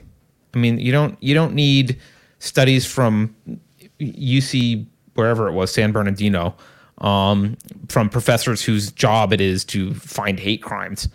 Just wait for the actual data. Mickey the Fourth says, look up Red Symphony and read it, either total lie or the most important document of the 20th century. It alleges to be record of secret interrogation by top NKVD official talking about financial elites. Wow. The NKVD is the Internal Affairs Soviet Union group. Sassy Marie. I'll say Sassy Marie because I like that one. Sassy Marie, my waking point was about 10 years ago, listening to my friends who were university teachers talking about what I now know were struggle sessions at their work. Yes. Wow. Yeah. Struggle sessions. If you haven't encountered the struggle sessions yet, and if you're new to this channel, the woke love, you may encounter this in your work eventually. The woke love to send people to struggle sessions. Sometimes they do it by race. They'll segregate you based on race or sex, and they'll send you these sessions where they'll basically ask you to, at the end of them, make an apology on behalf of your race, because of your sex, on behalf of your sex. They'll ask you to admit your guilt, your complicity in white supremacy, to admit your guilt and your complicity in the patriarchy. We call them struggle sessions because they're not unlike struggle sessions that happened in Maoist China. But if you haven't encountered this yet, you're lucky, and good luck when I've started to hear from people in our community who are pushing back. Some of them are going to James Lindsay's website, New Discourses, and getting tips on how to do that. And I would encourage you guys to do that. Don't sign any statements you don't believe in. I understand there's a lot of fear there of losing your job, and you might, but if you don't believe in that statement, I would encourage you to try and figure out how you can get out of signing it, putting your name on something you don't believe. Yeah. Yep. Richard Harris says, my breaking point was when I left the military a few years ago and saw that what the population I was prepared to defend had turned into. Richard, I think that's something that we haven't talked about probably not a lot of people have thought about, but we talk about how woke ideology is taking over the police and the military. You have to think about it from the attrition side as well. Good people that would be in the police or military, it's got to be pretty disheartening to look out and see, well, what am I protecting? First of all, what kind of organization am I joining now? And what are their values? Are they actually protecting the Constitution like I kind of thought I was? Like, that's what a lot of people that joined military, at least in the past, have had some kind of, there's some kind of idea that I'm here to protect freedoms and the American idea, the American way of life. But as you start to look at the military and wonder, well, what am I actually protecting? What are these people that I'm protecting back at home? Like, they don't want any of the things they don't want the Constitution. They don't want the freedoms right. They don't want liberty. They're saying that liberty is white supremacy. So why would you stay doing that? Why would you even stay and fight to try and make the military non-woke? There's no, it's got to be very discouraging, I would imagine. And these are people who are willing to die for liberty. Like, these are people that are willing to, like, I will go die. And again, I'm against a lot of foreign wars and blah, blah, blah. I don't think we should be, but like, I'm talking generally, at least historically, the type of person that wanted to join the military was usually there was some inherent belief that they were protecting something valuable here. Yeah. Mickey the Fourth says, for heavy metal, we will die. Bonus points for getting the reference. I don't actually get the reference. Wait, read it again. For heavy metal, we will die. Wait. What's that movie? Do you get the reference? I don't. I think I know what movie it is, but I can't remember. Maybe. Well, no bonus points for you. No, I lose. Okay, I lose. Noel Andras says, I'm a few minutes behind the live. Jesus called us to feed the hungry and clothe the poor. He didn't say we should give our money to the Romans and have them do it. Yes. Yeah. Exactly. Right. Exactly. And you will notice a lot of times the people, like the anecdote I gave earlier, of the person who behaves one way and then believes in something else politically, they don't donate. They're not charitable. I didn't used to know that. I had the exact wrong idea about conservative Christians, and it wasn't until I left woke ideology and I looked up some stats on charitable giving, broken down by faith system and non-faith, that I realized, actually the Christians give quite a lot. Evangelicals give quite a lot of money. Mm-hmm. Yeah. Interesting. Battle Gnome 23 says, actually, this is great follow-up to what I was just talking about. It says, military culture wasn't infiltrated and compromised. It was summarily replaced. The unwakeable just got fed up and mustered out so they could be replaced by the preferred new breed. That happens everywhere. In companies, we call it brain drain. The good people who are there doing the work they're supposed to be doing and who are successful at it, they start to leave when the ideology creeps in and captures a company. Well, where brain drain is often used to describe people leaving countries too. Yeah. So imagine how this is going to bode for the U.S. Because the U.S. has been enjoying its status as the place to be if you want some sort of freedom and do your own thing. That status is losing. So even just the loss of the good immigration is going to be a problem. Yeah. They're like the good entrepreneurs who in the past were like, well, if I want to start my company and I want to build this dream I've got to get out of name X country and get to the US. Now they're like, well, I don't know. Do I really have to go to the US? It's not the best. I could go to Shenzhen, or I could stay where I am, or I could go to work. Like, there's other places to go, or I could build my dream, and the US isn't really looking that much better. That'll definitely have an effect on us. That gave me chills. Sunny Man.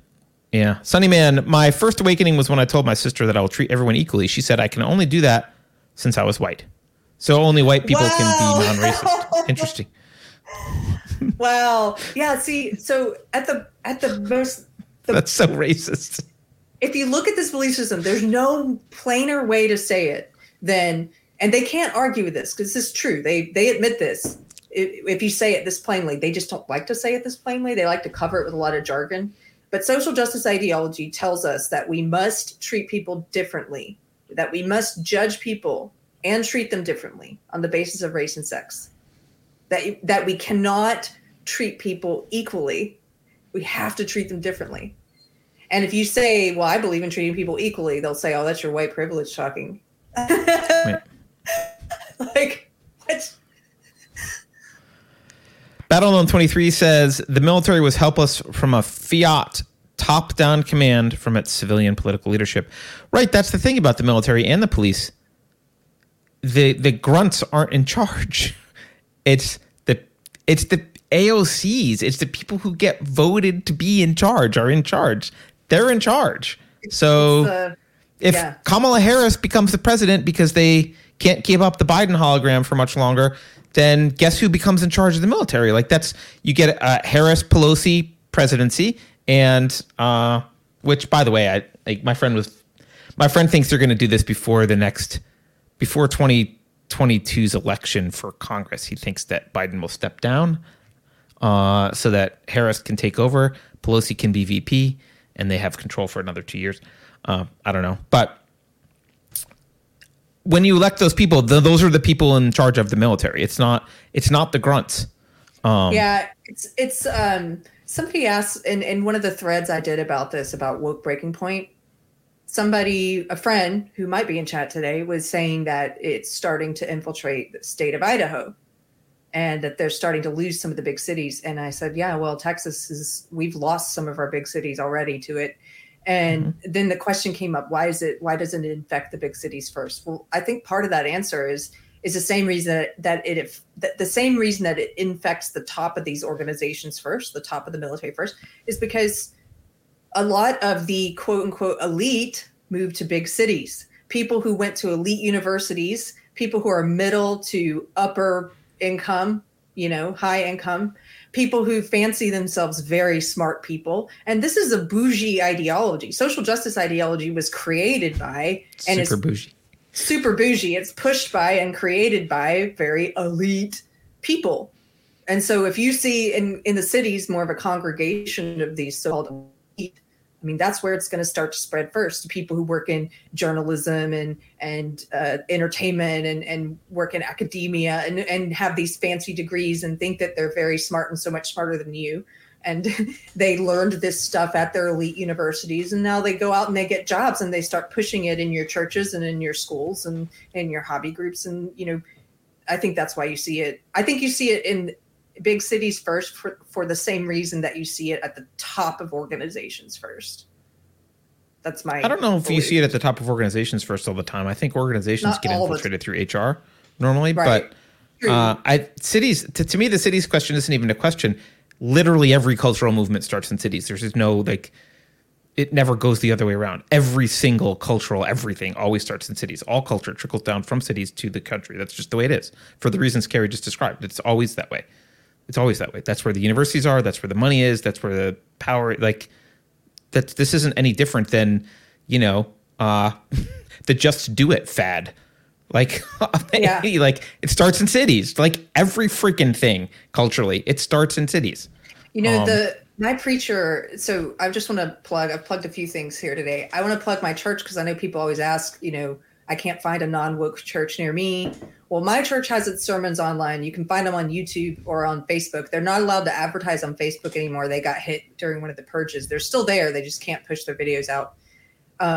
They're called Church on the Square in Texas. And my preacher, he preaches about this quite a bit. He thinks it's the job of Christians to influence culture, that man was put here to have, domain over the earth and to have domain over culture and to shape culture. And so he believes that instead of fleeing the cities and moving further out to the countryside, that Christians have a responsibility some Christians, maybe you don't feel that's your responsibility, but for some, those who are willing to take it on, to stay in the cities and to try and influence culture. You made me think of that anyway, because you're right. I think you're right. I think it's that culture gets shaped by the cities a lot of the time. I mean, I literally can't think of a reverse direction ever. And that doesn't mean there isn't one, but. Well, the mullet, where did the mullet come from? That was never popular. Oh. I thought it was popular just where I was at in the South. It was always viewed as a sign of backwater. What, like that's. What about the rat tail? I mean. I don't know. I mean, I'm not saying that the origin. I mean, maybe someone saw a rat tail in the country and decided I'm going to do it, but it was. I guarantee if you look into it, it was popularized by some city people started doing it, and it probably get into media. Probably some actor did it. Probably it was on some freaking television show or movie or whatever. Like, is my guess. I don't know. Okay. Mickey the Fourth says policemen are already leaving and not joining en masse. It's only a matter of time before this comes to the military. I think it's already in the military, and I've mentioned this before. I have had conversations with people who are much closer to the police and military than I am, and it's the old guys are the ones who are fighting this, and some of them frustrated and just throwing in the bag and retiring. And the young guys have. I mean, these people have confirmed this to me. Like the young guys are not. It's not the same stock of people. They are. If we're talking about police, a lot of the young guys are just thugs that want a job. Like they just want a job.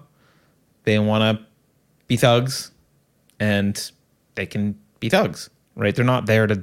I mean, not all of them, obviously, but much different reasons for joining than the retiring age people who joined, for better reasons, and the same in the military. Some people were asking, what does bougie mean? Sorry, bougie. I just meant bourgeois. It's just a word for bourgeois. Mickey the Fourth also says, I always wanted to go to the USA. Sad to see there's nothing left of that kind of USA I wanted to live in. Yeah. Well, I think I mentioned this the other day. I had a friend from Kenya who read about it, always dreamed about coming to the US. She moved here in the early 2000s and she was disappointed back then. She was like, this sucks. This is nothing like what I read about. There's no freedom here. This was early 2000s. She was like, there's no freedom here. This isn't the free country that I read about. Well, did she go back to Kenya? No, she's still here because Kenya's worse. But disappointed, right? The captain's log says Harris will switch Biden's urine before a drug test.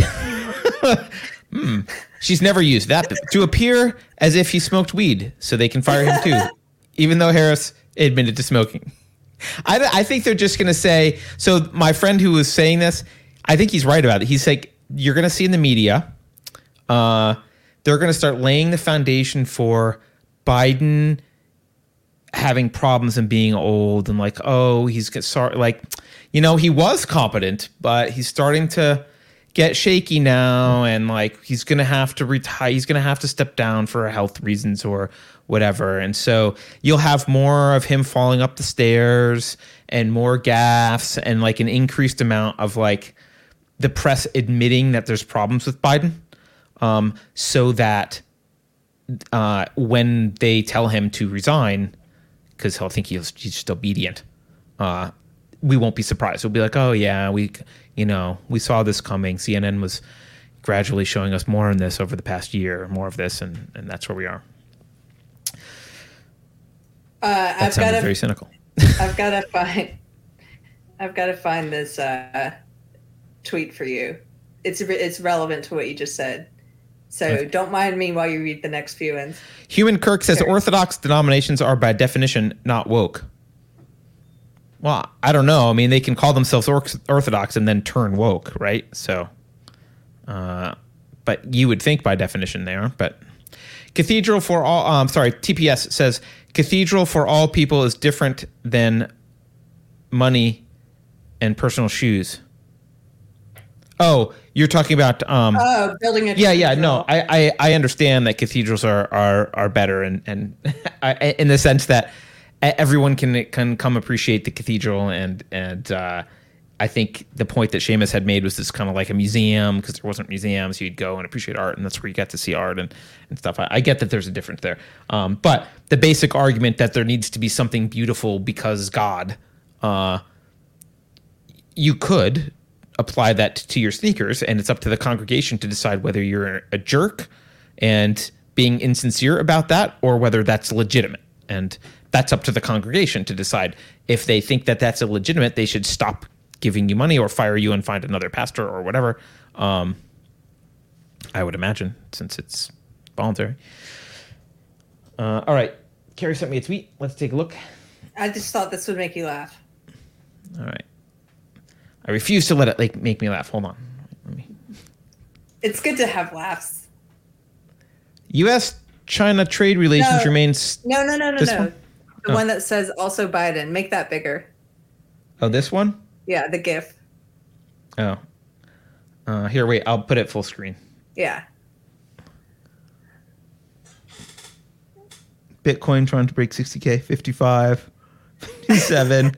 58. I saw a version of this GIF, Carrie, that was that I liked even better than this, which was someone put Donkey Kong at the top and had him rolling barrels and Biden tripping over barrels, and they added the sound effects. It was pretty awesome. No. Yeah, it was pretty good. It's just silly. Sometimes the internet is silly. For anybody listening, that was just a GIF that somebody made of Biden falling up the stairs several times, and it said Bitcoin trying to break 60, and every time he took a stumble, it was like, oh, back down to 50, 55K. Oh, 58, Anyway, it was funny. Yeah.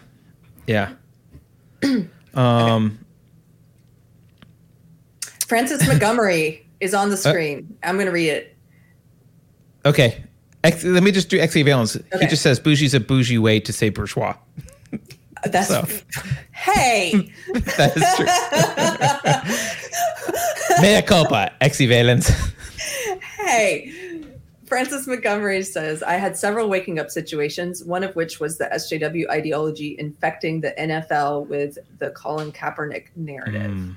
Yeah, that was a big one for a lot of people. Yep. Let's do Holly's. Holly gives us $50 and says, RE cluster types. For example, Waco Rules of Engagement delved into the character of David Koresh. It's been a while since I saw that. Dangerously convinced he was right, but had dedicated years to form knowledge he based his beliefs on. Troubled, but not without conviction, unlike some cluster Bs. Yeah, and the situation that I vaguely referred to with my childhood being cluster A, problematic in a cluster A way, it was very similar. There was that kind of dangerousness involved, but it was based on conviction, and like David Koresh, based on conviction, lots of studying, knowledge. It wasn't without conviction and directionless like cluster Bs. I really wonder if, though, I'm still curious whether that society has these dysfunctions and different, now it's the people without conviction who are crazy and in charge. Now it's the people with conviction who are crazy in charge. I don't know. I do think some cluster Bs have conviction, some of them, but not to that degree that you're talking about. I mean, for example, there was an episode of the Disaffected podcast where he was talking about histrionics, and he was talking about AOC and saying, I think she actually believes some of the stuff she says. And I agree. I think she actually believes some of it. Not all of it. She doesn't believe that Ted Cruz tried to have her murdered. She said that knowing it's not true, knowing she doesn't believe that. And she said that anyway. What a deceitful manipulator. But there are other things she says that I think she's convinced herself of. So I don't know. Yeah. Mager Bluetooth says people need to add bulverism to their vocabulary. If that's how you say it. I need to add it to mine because I don't know what that means. Yeah, it's a circular argument, basically, but I think you have to be condescending in it as well. It's like a circular argument and also like snotty kind of sounding, kind of like belittling circular. Let me give an example. So Carter, you have white fragility. Do you agree? No. Well, that's evidence of your white fragility, you dumbass. Yeah. Okay, I think that's bulverism. Okay. Sorry, I used a bad word. I need to do the work. You need to do the work. By the way, I appreciate everyone today sharing with us their moments of their breaking points for woke. And I want to say something. This is it's not a criticism. It's just some advice, because I was thinking about it earlier today. When you realize that woke is, when you see this stuff, right?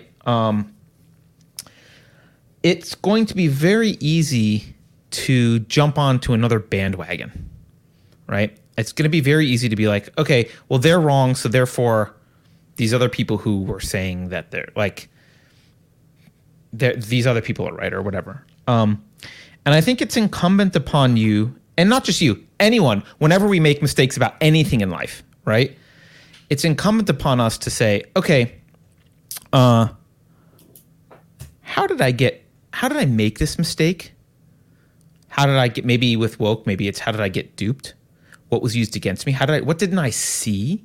What did I miss? And frankly, to turn to people who are like, okay, these are people who didn't get duped. What are they saying? I should listen more carefully in this particular area to the people who didn't get duped, who are telling me, I had a friend in my life, let's say, or I had an aunt, and Carrie, in your case, you had an aunt who was sticking by you, but arguing with you the whole time, right? That aunt is a source of discovery for you, where she can help you, where you go and say, okay, she knew something. She saw something. I didn't. I don't want to not see the next thing. I need to fix that. About whatever my error I made, I need to fix it, because we all make errors and things, right? I was thinking it this morning, actually related to something else. Like I made a bunch of investing mistakes, and like I realized like what I had to do after that was turn to the person in my life who was not making those mistakes and realize, okay, wait a minute. What were they seeing that I wasn't seeing? What criteria were they using that I wasn't using? Because otherwise I'll just be like, oh, well, I made those mistakes. I see I made those mistakes. I'm going to move on and do this other thing now. And like, I'm not correcting the problem. I'm just going to get swept up in some other problem later. Right. So I think it is really important, if you're new from waking up to woke, you go back and you find people in your life who were telling you, you're like, this is a problem. This is going to be a problem, whatever. Like, and in fact, a great public example is like, go back and look at people like, we've talked about them a lot. Look at Jordan Peterson and what he said about C16, right? And you can go back before Jordan Peterson, and you can look what Ron Paul said about things decades ago. Like, there are plenty of people who were not duped by this. And there's plenty of reading from people who were not duped by this. And it's an important learning experience. If we don't learn from it, we're going to repeat the same mistake in some other way.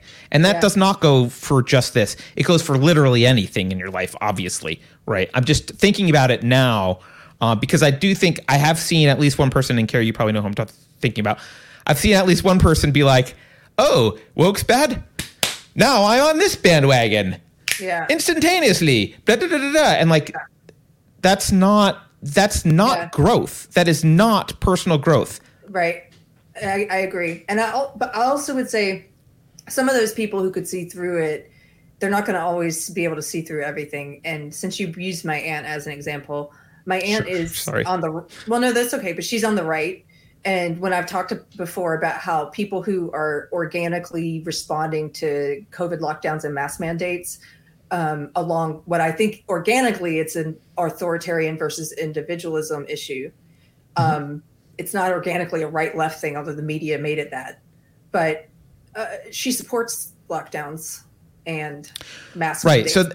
I understand why she falls for that. I understand why. Right. But it's almost like somebody can be able to see through certain things and not others because of whatever their belief system is.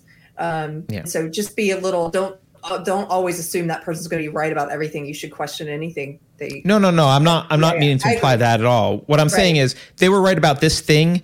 It's always your judgment. You're responsible for your own judgment. So you have to use your own judgment, but they were right about that thing. Why were they right about that thing? And perhaps there's one or two beliefs or one or two things that they understood that would have inoculated you to this. And maybe other stuff that they believe you still think is wrong, but maybe there's or maybe you have 5 different people and you look at all of them and say, okay, well, the one common thing is this thing that I was lacking that they all understood. Maybe that's something that I should integrate into my viewpoint, right? Yeah, it's about my whole point is actually it's about self-improvement, not just jumping on another bandwagon. Like your aunt's bandwagon is not the bandwagon to jump on either, right? But there's an opportunity for self-improvement there with that, and I think there are a lot of grifters who will welcome you with open arms and throw you onto some other bandwagon. And they're going to be like, this is the way now all people who just woke up from wokeness. Oh, and that's dangerous. Well, since you're talking about that, I'll just, let me address that too without naming anyone. But there's, if someone is claiming to be against wokeness, and they sound like they've got some of the ideas right, probably because they're copying other people and spitting out what they think is going to get a following or whatever it is their real goals are, it's working for them. But they're not behaving in a way that is in line with being anti-woke. If someone says that they're on my side, right, that they oppose woke ideology, but they support, create, and engage in cancel culture mobs and target businesses and try to send people to those businesses to shut them down, to harass them, to leave bomb threats, to leave negative reviews, to all based on their word. If they're doing that, I don't think they're on my side. No. If they're supporting deplatforming and making a big deal about making sure that you don't give certain people an interview or don't have certain people on your show and you should cancel certain people, that's not anti-woke. It's just like how social justice sold itself to me as being one thing, as being about liberalism and progressivism. But then when I started to see the behavior and the fruit, if the behavior and the fruit doesn't line up, the fruit was, okay, now we want you to support violence. Okay, now we want you to support censorship. And that's what woke me up. It was like, this isn't liberalism. This fruit is not liberalism. And if so, somebody is speaking good ideas, but they're not living them, and their behavior shows that they're willing to bully and harass and stalk people and defame and lie and manipulate and abuse and to participate in cancel culture mobs and participate in deplatforming and to lie. Like, I'm not about that. And I don't want to be associated with you, and be very skeptical of what bandwagons you get on. So, I mean, I'm thinking about a specific instance, but there's lots of people. There's no ideology, or there's no belief system, or there's no movement that's immune from sociopathic people or from cluster Bs or from con artists. Like anybody, con artists can make a living selling wokeness, and they can make a living pushing back against wokeness. And I'd say, just be aware of jumping on unquestioningly jumping on bandwagons. But yeah, I mean, and anti-wokeness I put in the same category, frankly, as atheism. It's not a belief in anything. It's a belief in not something. Right. So, like, am I on the same side as atheists? I guess if we're talking about the particular belief in God, but I don't share a lot. Like, I would rather be in Carrie's foxhole fighting a different war and Carrie's a Christian. Like, I'm not like, I don't, a lot of my fellow atheists are Marxists and I'm not on their side. So, my side is individual rights. Yeah. And like, that's where Carrie and I agree. Now we have differing implementations. And like, I'd love to spend time arguing. I've got a bunch of objectivist friends who think I'm crazy for being an anarchist, anarcho-capitalist. I would love to get to a point where the default in society was individual rights are the thing. Let's figure out how to protect them. That's a great argument to have, right? They think if there's a different way to protect individual rights. That's why I'm friends with a lot of libertarians and minarchists as well, because they want to protect individual rights. That's where they're coming from. And they think the best way to do it is this other way. Right? That's fine. We can have those arguments, but that's the standard for political discussion. It's protection of individual rights. And like, that's the side, not anti-woke. You can be anti-woke Marxists. Like, there's lots of anti-woke. You can be an anti-woke narcissistic jerk. Like, that's not, anti-woke isn't a thing. It's a non-thing. Yeah. And it's important, and woke is a cancer, and it is destroying our country, but it's really just a particular variant of a cancer that is much more deadly, which is the collectivist ideology, and it just happens to be manifesting as woke right now. Collectivism has been festering underneath our surface and growing in power in America for generations. This is not a new thing. The woke the other manifestations didn't work. They tried to push the class warfare. It didn't work.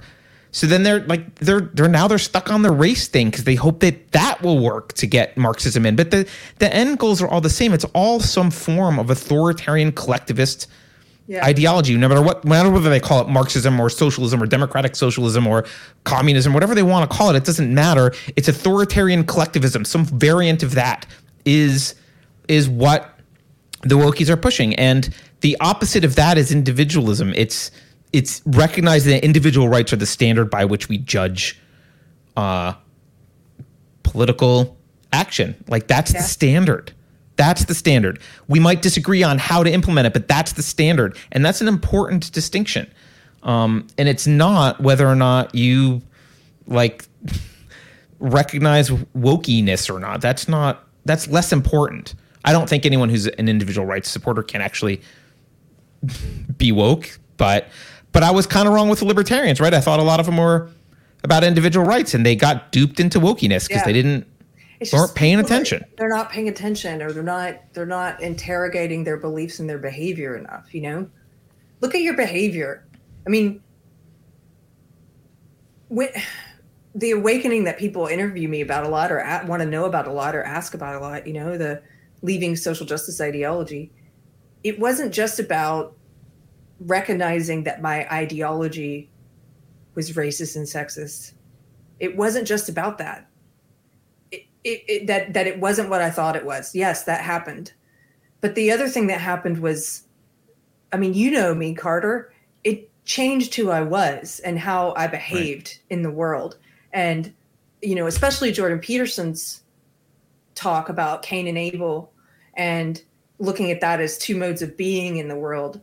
And I think there's something about that everybody can learn from his discussion about that story, that the most important thing, I think, one of the most important things is to make sure that your behavior aligns with what you believe. And as Jordan Peterson says, tell the truth, or at least don't lie. And by the way, that's what integrity is. Yes. Integrity is behavior that matches your stated intent. Yes. Basically, that's what it is. And you can lie with behavior. You can lie by speaking opinions that are not your own. That's a lie. You can lie by putting a phrase on a sign, silence is violence, that you don't actually believe and is not actually true. You can lie in a lot of different ways. And so try to root out the ways in which you lie and be less concerned with pointing it out in others. And you will start to see it in others the more that you try to root it out of yourself. Because the more you get rid of it out of yourself, then it's like turning on the lights. You're like, oh my gosh, look how many people do this thing. I was one of those people who used to if somebody, this is an example of like a little kind of lie. And I see people do this all the time now that I make sure I don't do it. If somebody, and you're in a conversation and maybe it's someone you just met and you want to, of course, have a good impression with them. And they're like, oh, and they'll mention something you haven't heard of or you haven't read. And there's a tendency people have in that social interaction to be like, and go along with it like they know what you're talking about. Don't do that. I think we've all done that, but we've all done that, but that's a lie. You should get rid of it. Yep. Get rid of it. Get rid of it. That seems innocuous, but it's not. I promise it's not. If you start to recognize, Jordan Peterson helped me say, if you start to recognize when you do that and just root that out and say, oh, I haven't read that. What is that? Who cares if you look dumb? Who cares if you look dumb? Because you're also robbing yourself of an opportunity to learn something when you pretend like you already know what they're talking about. You should just say, I don't know what that is. I've had several embarrassing moments on the podcast where Carter talked about something. Oh, was that really embarrassing one about Hong Kong and China where you were like, oh, they're separate, Carrie. Or there was something I was like, I didn't know that. Okay. It doesn't matter. But that's important. I mean, and that's important that's a conversation I've had with my daughter about learning, just in school. Cause I remember in school, there's a lot of kids who just won't say, like, they won't raise, like, I'm not following, I don't understand. And one of the most valuable things that I learned about learning was to interrupt and be like, wait, I'm lost. Like, you just lost me. I need, because, and it turns out, usually, if you're a dumbass about it, probably everyone else, like a lot of other people probably are also lost. Yeah. They're just cowards and they want to like nod their heads and like, so it's, sometimes maybe it's just you. That does happen, I guess. But like, that's your opportunity to learn the thing. You're there to learn. And that's true about life generally. You're there to learn. When you're having a conversation, you're there to exchange information. And if someone says, are you familiar with Bobbledybook? You can't, and you just say yes, and you don't know what it is. You're not actually in the conversation anymore. Yeah, you're faking reality. Do you remember the episode when I realized I didn't know what Netflix and chill meant? Because I told you I like to Netflix and chill by myself, and you were like, "Harry, no. What do you think? What if I had just gone along and I know what it means." I thought it meant just right. Watching Netflix. By the way, that particular thing is something that I've been working on for years, and like I think I'm pretty good at doing it now. But one of the reasons was when I was a kid, I had this is going to sound racist, but I don't care. I had a Chinese doctor. Odd. I was in like the suburbs. He was probably the only Chinese person in I don't know how we had a Chinese doctor, but he's a Chinese doctor, and he had a really thick accent. And I could never understand what he was saying. And he would say things, this is me as a kid, right? He would say things to me or ask me questions. And I would just be, as a kid, I'd be just like, uh-huh. And my mom afterwards would be like, why did you tell him that blah, blah, blah? I'm like, I didn't know what he was saying. She would be like, really, like, why are you saying yes if you don't know what he's asking you, right? But that was like, I was like too afraid to say, I don't actually understand what you're saying. That's not racist at all. Because it was socially awkward or whatever. What? Yeah, it's not racist at all. You didn't understand him. Yeah, I'm just saying. People take everything as racist. But like, yeah, and my mom, she could understand him very well. So she was like very confused because I would say things sometimes and she would come out of the doctor's and she'd be like, why? I didn't know that. You said blah, blah. I'm like, I did? You agreed to X, Y, and I did? Like I don't know. Like, because I would just be like, uh-huh. It's funny. So, yeah, I don't know. So that's one of the best lessons to teach your kids is to be the dumb person to raise their hand and ask the question, and admit like, hey, I'm not following. I don't understand. I don't know what that is. So. Okay. A couple more. Let's do the last two super chats. Then it's this has been a long show. Andrew Joyner says, I was never woke, but my red pill moment was a lady on TV saying, we have to teach equality to boys and girls in school so boys won't be violent. That'll do it. By the way, Rachel says, remember when Carrie's county was only minimally reliant on green energy, but then she realized that all the other portions of energy supporting her area were also from other green energy? Yes, I do. That's a great example of being okay, being wrong, or learning something on air. Yeah. Yeah, look, people are wrong a lot. We're wrong a lot. Lewis says susceptibility to SJW ideology comes down to personality type, perhaps. I know people who are overbearing evangelical Christians who became SJWs. Yeah, I think that's what's fascinating about this podcast that you were talking about earlier that you were on, Carrie, is that he's approaching this from a personality traits perspective, which I think is fascinating. Yes, yeah. A personality disorder, which used to be called character disorder. I didn't know that. That really? That makes a lot of sense. It used to be called character disorder. Well, no wonder they don't call it that anymore. Yeah. Yeah, they got rid of that. Don't imply I'm less than you just because I'm a pathological liar and a narcissist and have paranoid schizophrenia. Okay, let me tell you something. On one of his recent episodes, he highlighted social justice activists who are complaining that the serial killer Buffalo Bill in the movie Silence of the Lambs was misgendered and was not given enough respect. Graciousness.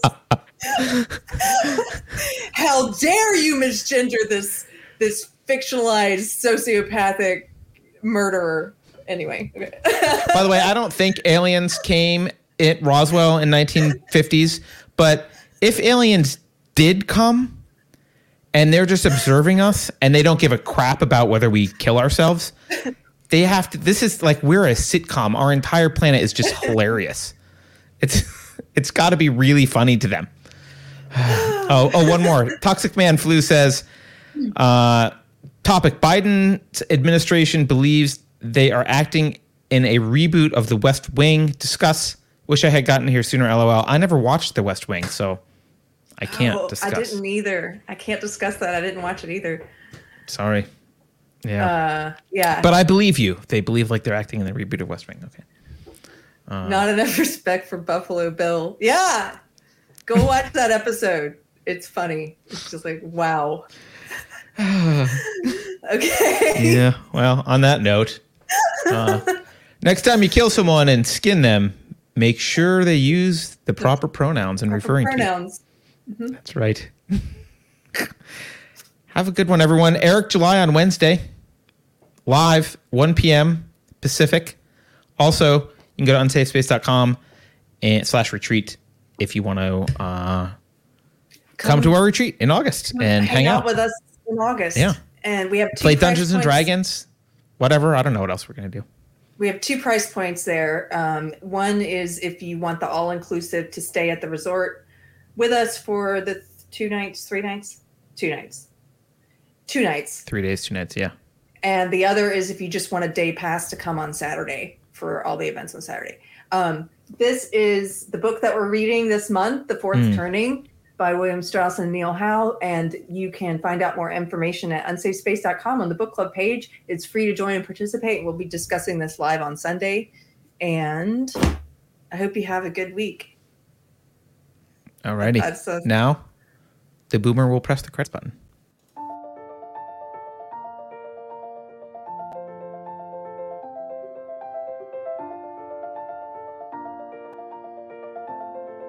Thanks for watching. If you're new to the channel, we have a deep content library that includes interviews with everyone from Mike Cernovich to Megan Murphy, so go check it out. If you'd like to see more, please consider supporting the show by visiting unsafespace.com/donate. You can find us on all the major social media platforms, at least for now, and you can find a community of like-minded individuals on our Unsafe Space chat on Telegram. See you there.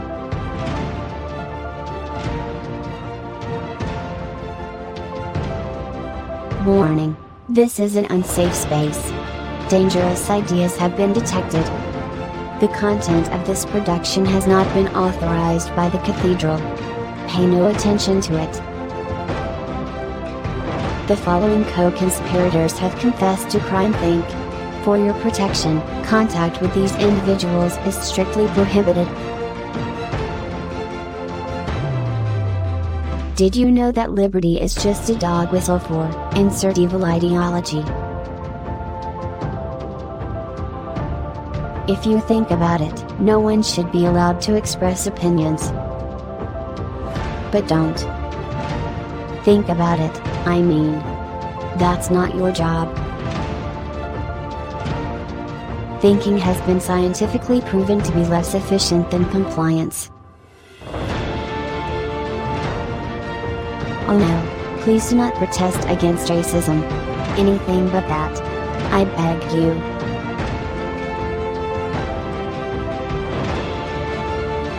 Computer voice Curtis, never mind, that last line is fake news.